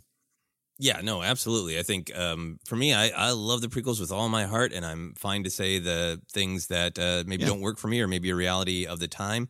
I almost feel like Ian McDiarmid's actual fighting style I agree with you so much, is not a problem. Yeah, it's just different. It really works in the close-ups, and he so sells it. And the number of times he has that kind of saber right out in front of me stabby motion, it's so aggressive, and it's so like, hey, watch your gut around around Sidious, because he's just always pointing that blade directly at your gut.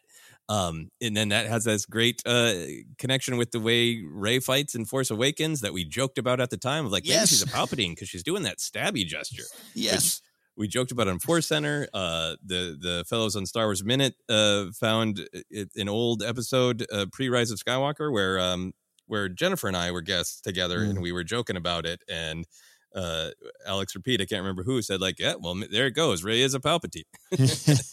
So that is a fun and interesting connection to me. So there's a lot that I actually like about Palpatine's fighting style. It is the one big CGI moment of the flips. For Palpatine, it is the suddenness of the other Jedi's death that, like, great.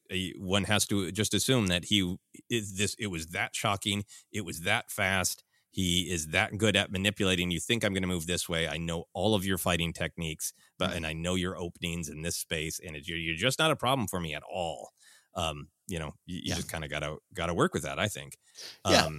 Look, in my mind, I would love the extended cut where it's a 33-minute fight and he fights all four of them at the same time, and he's great. You know, like there's part of it. Yeah, sure, it's Palpatine. Why not see it? But that's just not what we're ever going to get. You needed to get it done in this amount of time, I think. So, but I agree with you. It does have some awkward beats, but and you know, I also just feel so, especially for Kit Fisto. I mean, you go out that fast, it's a big loss, and I like Kit, so I would hope for at least a couple more shots. He does get at least like one in, right? He gets a little more than Kohler and Tin.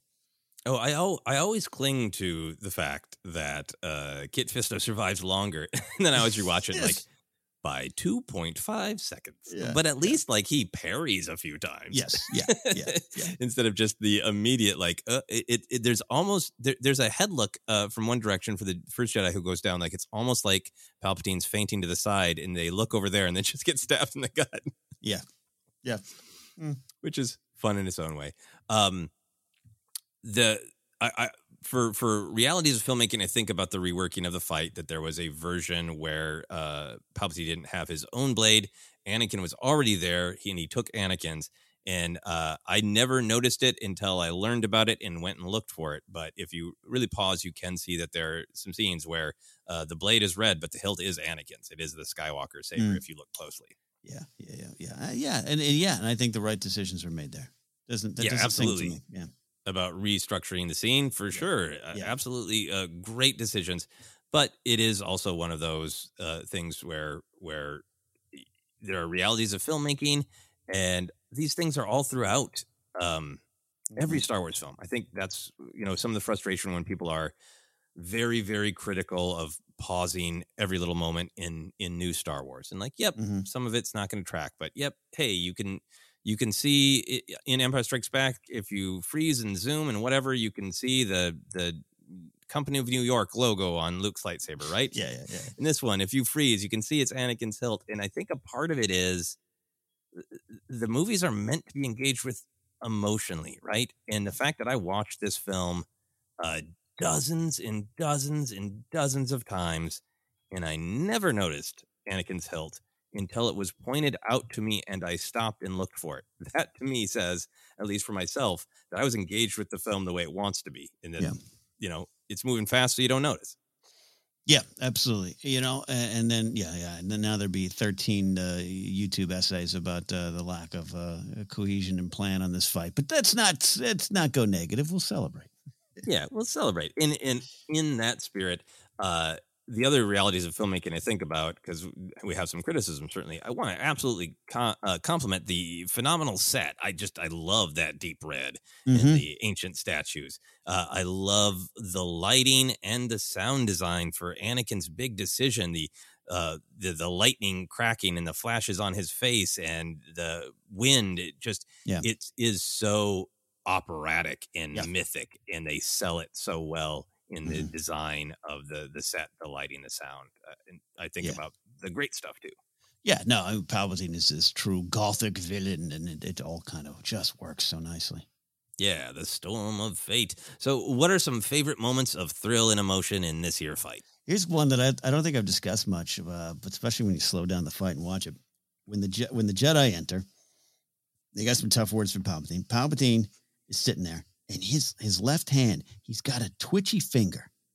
Have you ever focused on that? I have never focused on the twitchy finger. Because he's sitting there and he's saying all the words. You've shown up pretty fast. I didn't write the exact quotes. He's like, yeah, you're here already, and his finger's twitching, and it's almost like a trigger finger. But I'm like, is it nerves, excitement? Is it adrenaline to finally do this? Like he's like, oh my God, my whole life is built to this moment. This is great. Let's do it. Let's dance. It could be totally involuntary, from Palpatine, from McDormand. I mean, the actual performer there, but he's also such a precise performer that I choose to believe he's like, no. Palpatine would be kind of like, I'm holding steady. I'm the old politician, I'm ready to kill you. I'm ready to do it. Yeah, no, I muted Disney Plus, but I'm playing it as we're talking. And yeah, he is just scratching his chair like the world's worst mosquito bite. Like, leave it alone. You're taking the scab off, Palpatine. Yeah. And I just have fun. It's just a great little moment. And I would love to, someone at a con, ask McDermott that. Did you do that on purpose, whatever? And I don't care what the answer is. I'm reading his Palpatine's twitchy finger. He's ready to go. He is literally itching for this fight because he is literally itching. That is absolutely great. There's some classics here. I assume that you are thrilled by. Let's hear them. I like, I like all the Jedi igniting their blades. And we know that should be done or should be thought about with a certain amount of weight to it, right? It's an important decision, but they're there for a big purpose. They're there to end the war, save the order. Who knows what they were talking about on the way there? Maybe Mace was like, hey, maybe he isn't a Sith Lord. Maybe Anakin's wrong, and we got to talk to him. We got to give him the chance. Who knows the conversations? But they get there, and it's all business, and the lightsabers come out, and it's just one of those kind of cool Star Wars moments. No, it is absolutely great. And it is, if you track Clone Wars animated series in particular, Mace is one of the ones who keeps expressing concern about pushing back against choices he doesn't like putting Ahsoka on trial. Mm-hmm. But the Jedi can't be seen to be taking control. And this is, the you're under arrest chancellor, of the power of the Galactic Senate, like finally stepping up and saying, I don't care if you can manipulate the system. The truth of the system is on my side, and I'm standing up for it. Yeah. So definitely a thrilling moment. One of the absolute, of course, drop dead classics is the old Sidious voice coming out and saying, "I am the Senate." It's next on my list because it's just wonderful. It means so much. And again, it is his truth. We're talking about Palpatine and his truth. That twitchy finger. He's like, "No, I'm not twitching no more. I am the Senate." And it is so similar to "I will make it legal." Yes. Going back to that, like all of these rules and traditions, those are just a bunch of words. True power is to be taken, right? Mm-hmm. That's his perspective. And like these are just a bunch of rules that do-gooders made up, and I'll use them to twist them in knots, and I'll take real power. Absolutely. Yeah. It's treason then. Yes. For me, continuing to do that, to like, I will twist this around and claim it's treason. And we got to talk about it. Perhaps one of the best parts of this fight to me, the corkscrew of doom. I love it. I love it. Right? Why do we love that so much, Ken? Because it's silly. I'll say this. I'll start there. It's kind of silly and over the top, which is this movie in wonderful ways. And I think it's okay for me to, I feel okay saying that. Like, it is silly. It's like, what is he doing? This old man just spinning there? But also, yes, he's Palpatine. He is Darth Sidious. He's been waiting for this. And he's like, I'll show you what I got. And I've got my own blade, which is I think that's more powerful, that it's been there the whole time. Who knows? Who knows what meetings he carried that in? I doubt he left it at home all the time. And I just love that it is pretty, it's violent. It is over the top, and it is kind of crazy. And you could kind of ask, well, why do they need to do that? And my answer is, why not? It's Palpatine and he's spinning. Yeah, I think there's so much that's great about this. I haven't read the novel in years, but I think there's some stuff there about it being hidden in a statue and all that. But yeah, the lightsaber coming out of his sleeve is just this very specific, like this, the hate finally revealing itself, right? This thing literally shooting out of his sleeve and spitting out that red blade, and then going into just, I think the reason the corkscrew of doom works, and I don't care about the CGI, is partially that just animal, horrible, unnatural snarl and sound, right? Yes.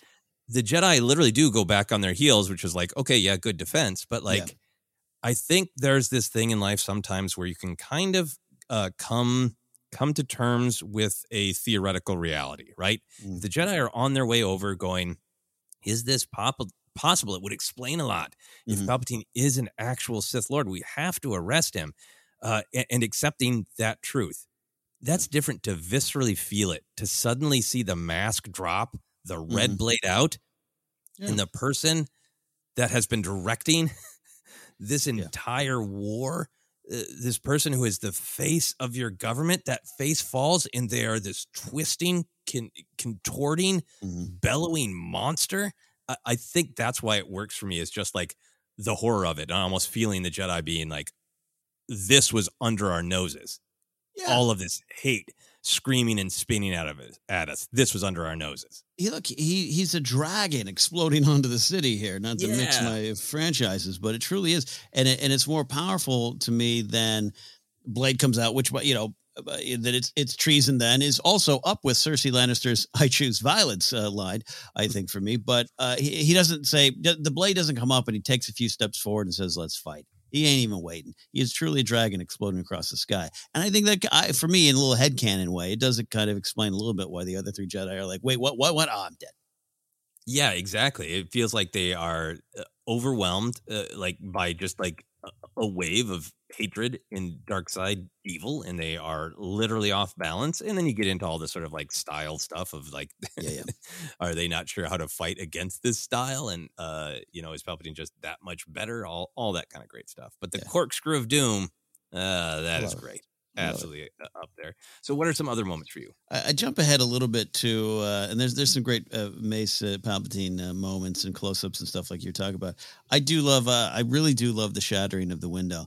And I think at one point in my life, I may have been like, and then they even shatter the window. And I just want to go back and just, I don't want to slap myself. I don't want to enact violence on myself, but I just want to sit myself down and go, ask yourself, what are you upset about? The heights that you talked about earlier, the wind, the over the top nature. I keep going to that because I think you have to, as a Star Wars fan, maybe eventually get to a point where you could just embrace that. This over-the-top nature. This is the evil of the galaxy, and this is a key moment in his career and the saga. And so shatter that window. Let that wind come in. Add that danger. And I just love that it happens there. Yeah, no, the window shatter is great. I think it's a great shot. It's one of my favorite shots of the fight, just literally the way that they are spinning and the blades come out. And it's, again, it sort of drives home that, like, well, this is my nice view from an office of polite, responsible power. And the window just shattering. It's shattering the space. It's shattering the illusion of decorum. There's so much power in it, as well as I just think it's a cool shot. It looks cool and it works. Yeah. For actual thrill moments in the fight, there are two great close-ups I really like. There's this one where, not even close-up, but Mace does a big swing towards Palpatine, and Palpatine ducks. And then after it, he's got that hand out where he's got a nice come at me. Come at me hand and a look on his face. There's one moment where he kind of lets a breath out. We're like, "Ooh, yeah, God, this is for everything that one can maybe criticize about the thrill of the lightsaber fight, Samuel L. Jackson is bringing it, and that's one of my favorite moments.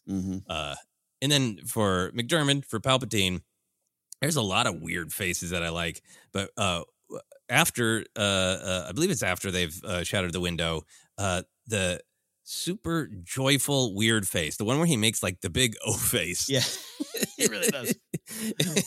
And then stabs at Mace by the window. It is just this gross, like I want to tear your guts apart. It's so weird, it's so big, and I love it. Which to me adds a little bit to the idea that Mace gets it's a legitimate shot in there too, that it isn't just Palpatine playing a con here. So what are some other any other moments for you of thrill or emotion? I do love Mace holding Anakin back one last time. Just kind of that little hey there is a fun one, works for me. But I honestly, I think you do have to for me, you do have to go to the main event, which is the line of lines. Just absolute line of lines. He could have said, power, man. I like my power. He could have said so many other things, but no, power, unlimited power. Perhaps one of the most memed lines in Star Wars. It's used against the film, or at least people try to use it against the film. Even Ian McDiarmid on record saying, Lucas just kept saying, go bigger. So I went as big as I possibly could. Paraphrasing that, of course, but just, I love it. I love the history of it. But again, this is what he wanted.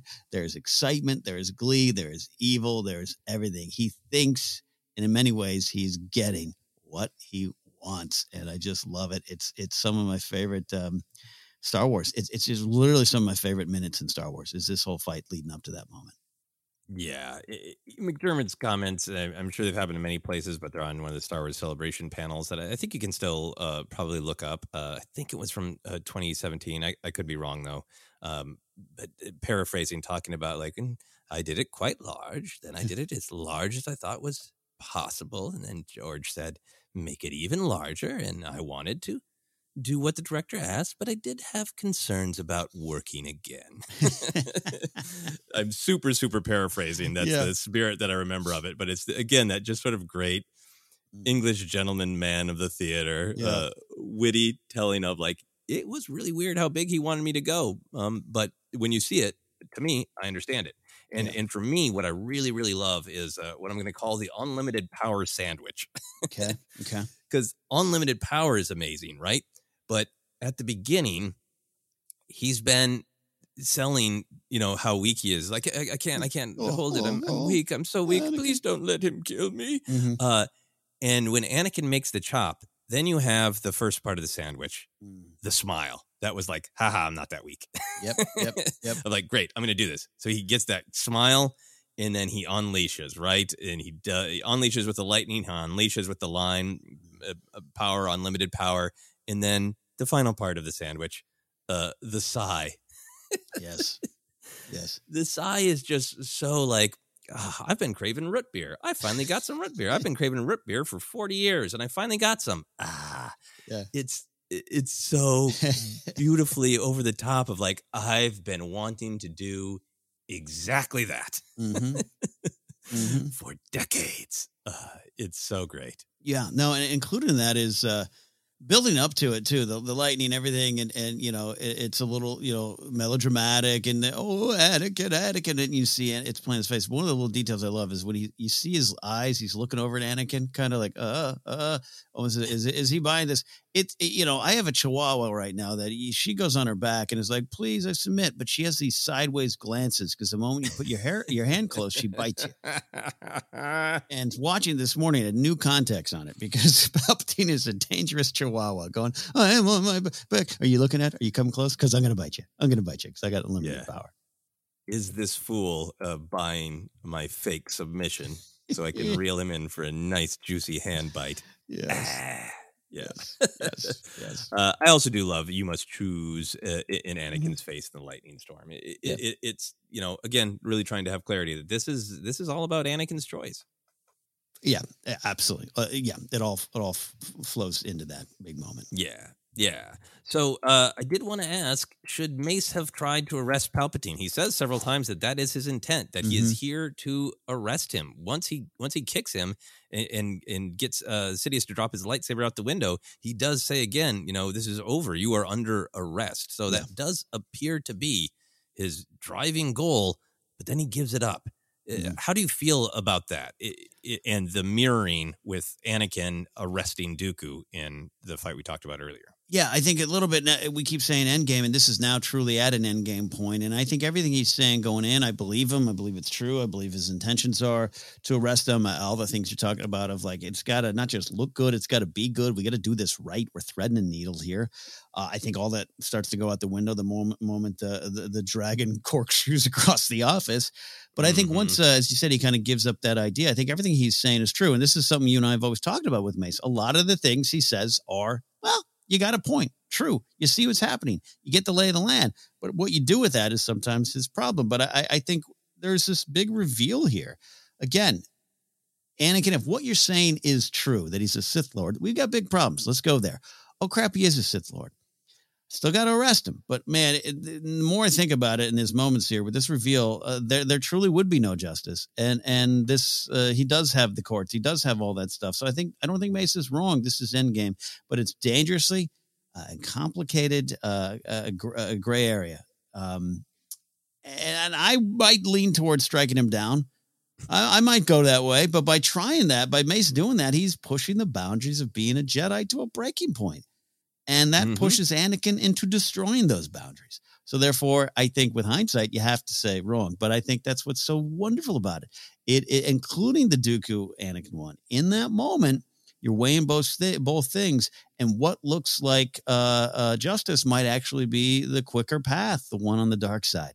Not saying Mace is going to the dark side here, but it is that balance. And again, I'll say if y'all haven't checked out that 5-issue Mace comic from a few years ago, it builds to this moment and teaches him valuable lessons before that would lead him to have this hesitation that gives him pause. And I think it's an important pause to have.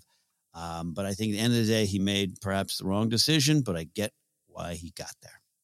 Yeah, no, I think that is what's so powerful about it because Mace is in an extremely difficult position.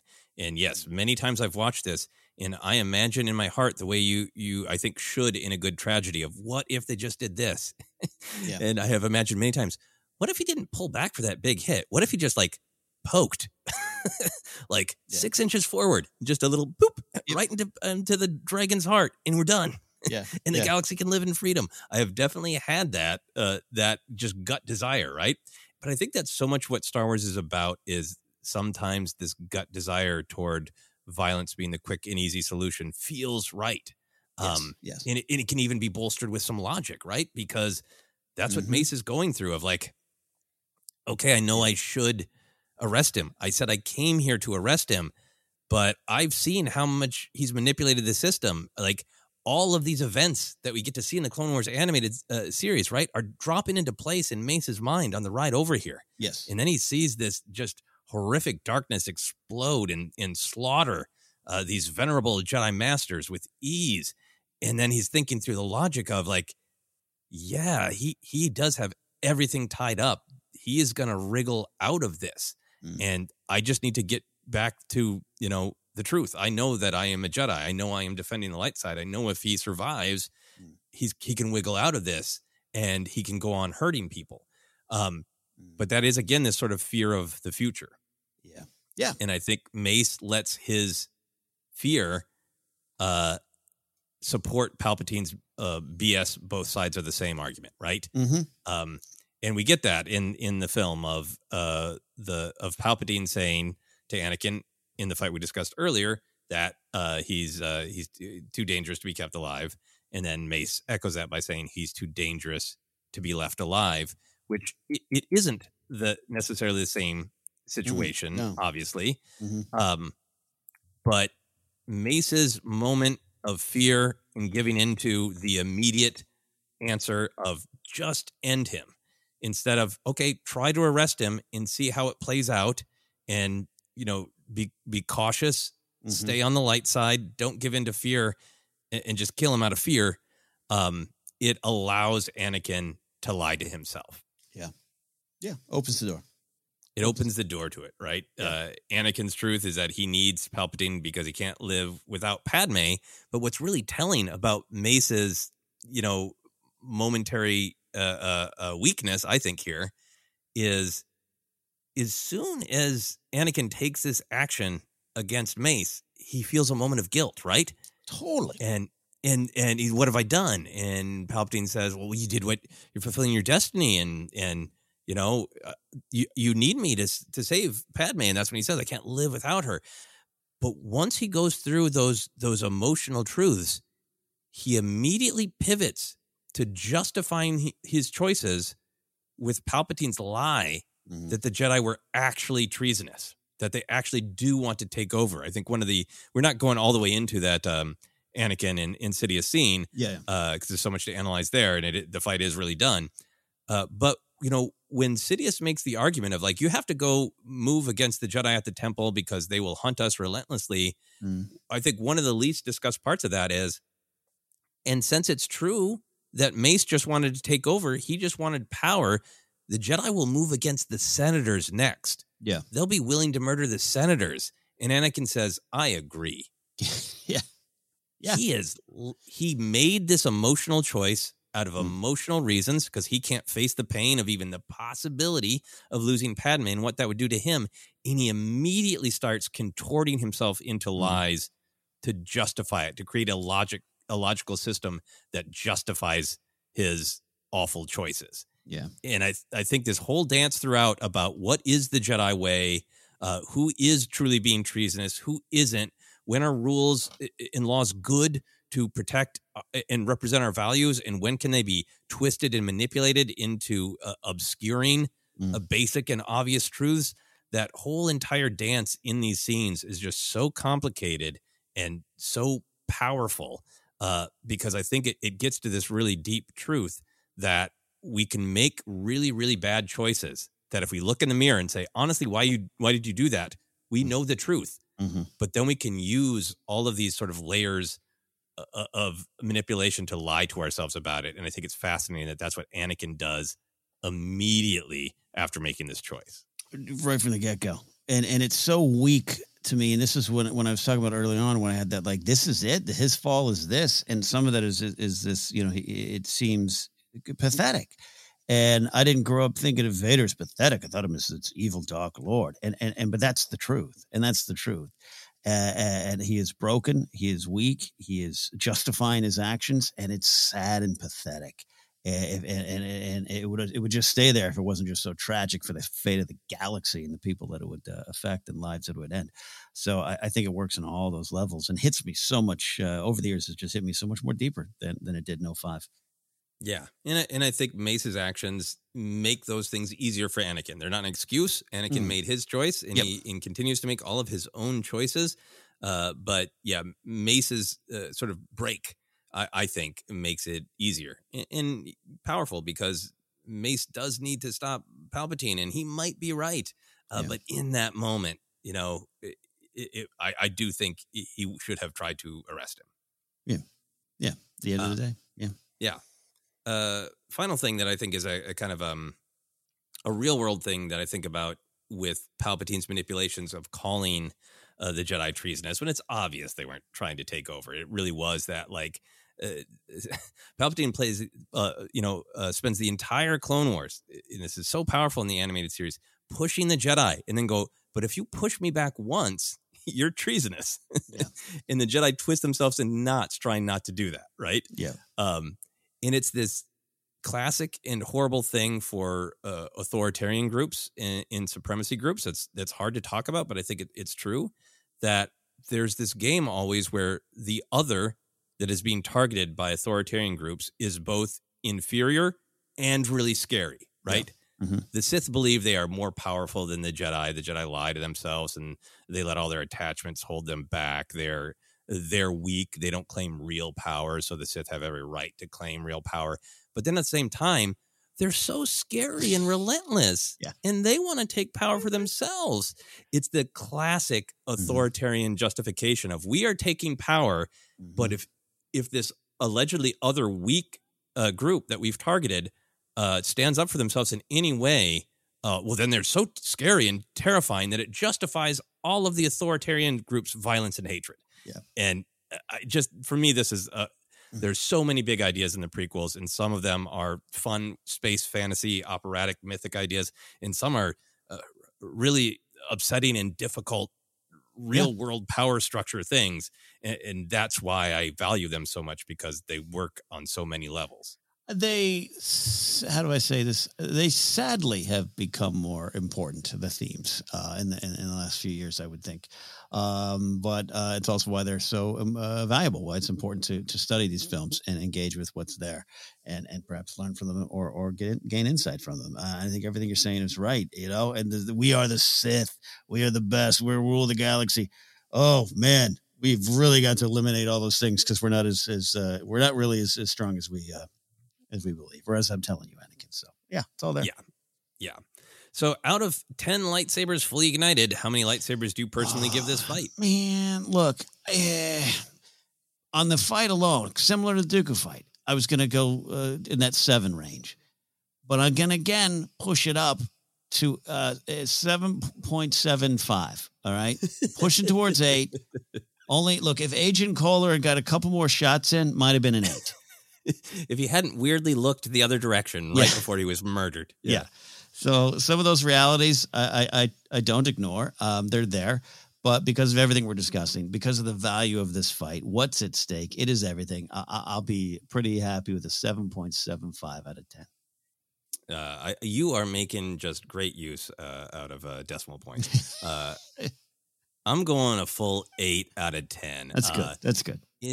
The actual lightsaber fight is, to me, it has a lot of things that I criticize, but it is so fascinating in its weirdness. Totally. That I enjoy watching it. I don't think it's the best executed in any way, shape, or form, but I am still fascinated by it. But I go so high because the actual duel, the conflict, the emotion, what's happening in this fight, the choices that are being made in this fight is one of the most pivotal battles in all of Star Wars. I think there is the prophecy of the chosen one, and I think this is a moment where the prophecy could have been fulfilled. Not in that Anakin walks over and he he physically dominates the Sith Lord. But if he had been able to push past his own fear and and stop Palpatine's reign of terror, not by murdering him, but by locking him up, by containing him, he had a chance to fulfill the prophecy. Now he doesn't take it. A lot of horror and a lot of time passes, and he gets another chance again. Yeah. Love it. Any final thoughts for you on these two fights? No, this is a lot of fun to break it up. It's Revenge of the Sith. It gets such good, a lot of good vibes for this dark film, right? It's this PG-13 Star Wars. I love it that this film is celebrated so much now. And then Hayden would tell you, nah, it's always been great. And I think he's not wrong, because it's all there. It's all on the screen. And yes, there's some warts, there's some bumps, there's some bruises, there's some weird looks from Agent Kohler. That's part of the charm for me, but don't let that cover up the big things for you here. Yeah, absolutely. To quote Hayden Christensen, it's a phenomenal film. Yeah, I really love the ideas in these fights. I love how they connect together. I love how there's a lot in here that's about power and skill, but a lot of it is just about manipulation and choices, which is fascinating. Final thing I'll say, I think we always try to be very good about being clear that we're expressing our opinions and we're analyzing the text and sometimes what various creators say to form our thoughts and opinions. I think there's a lot of stuff in here, as we've talked about, that fans have lots of different opinions and takes on. And we always want to be clear that we're sharing our opinions and insights. And if you have different ones, we always have respect for that.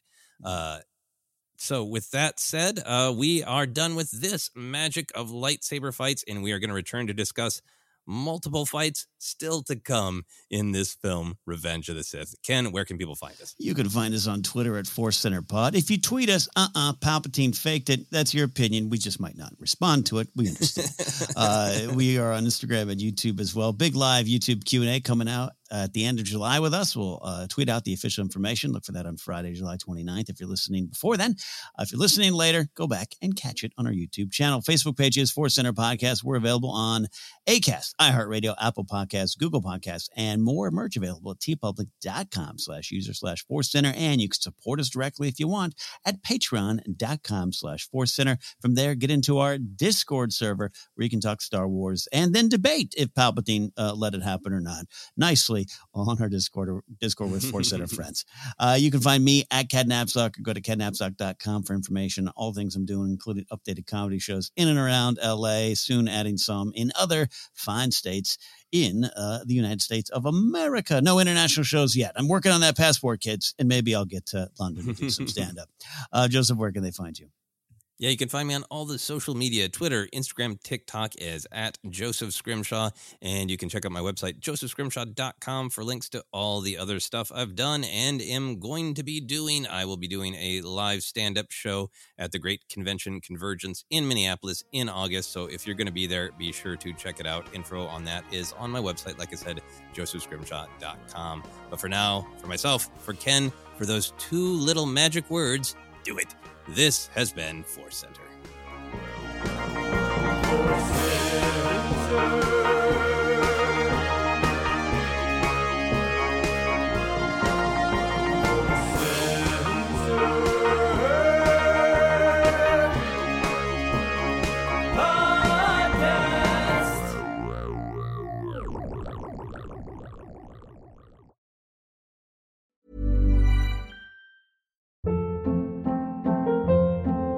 Hold up. What was that? Boring. No flavor. That was as bad as those leftovers you ate all week. Keke Palmer here. And it's time to say hello to something fresh and guilt-free. Hello Fresh. Jazz up dinner with pecan-crusted chicken or garlic butter shrimp scampi. Now that's music to my mouth. Hello Fresh. Let's get this dinner party started. Discover all the delicious possibilities at HelloFresh.com.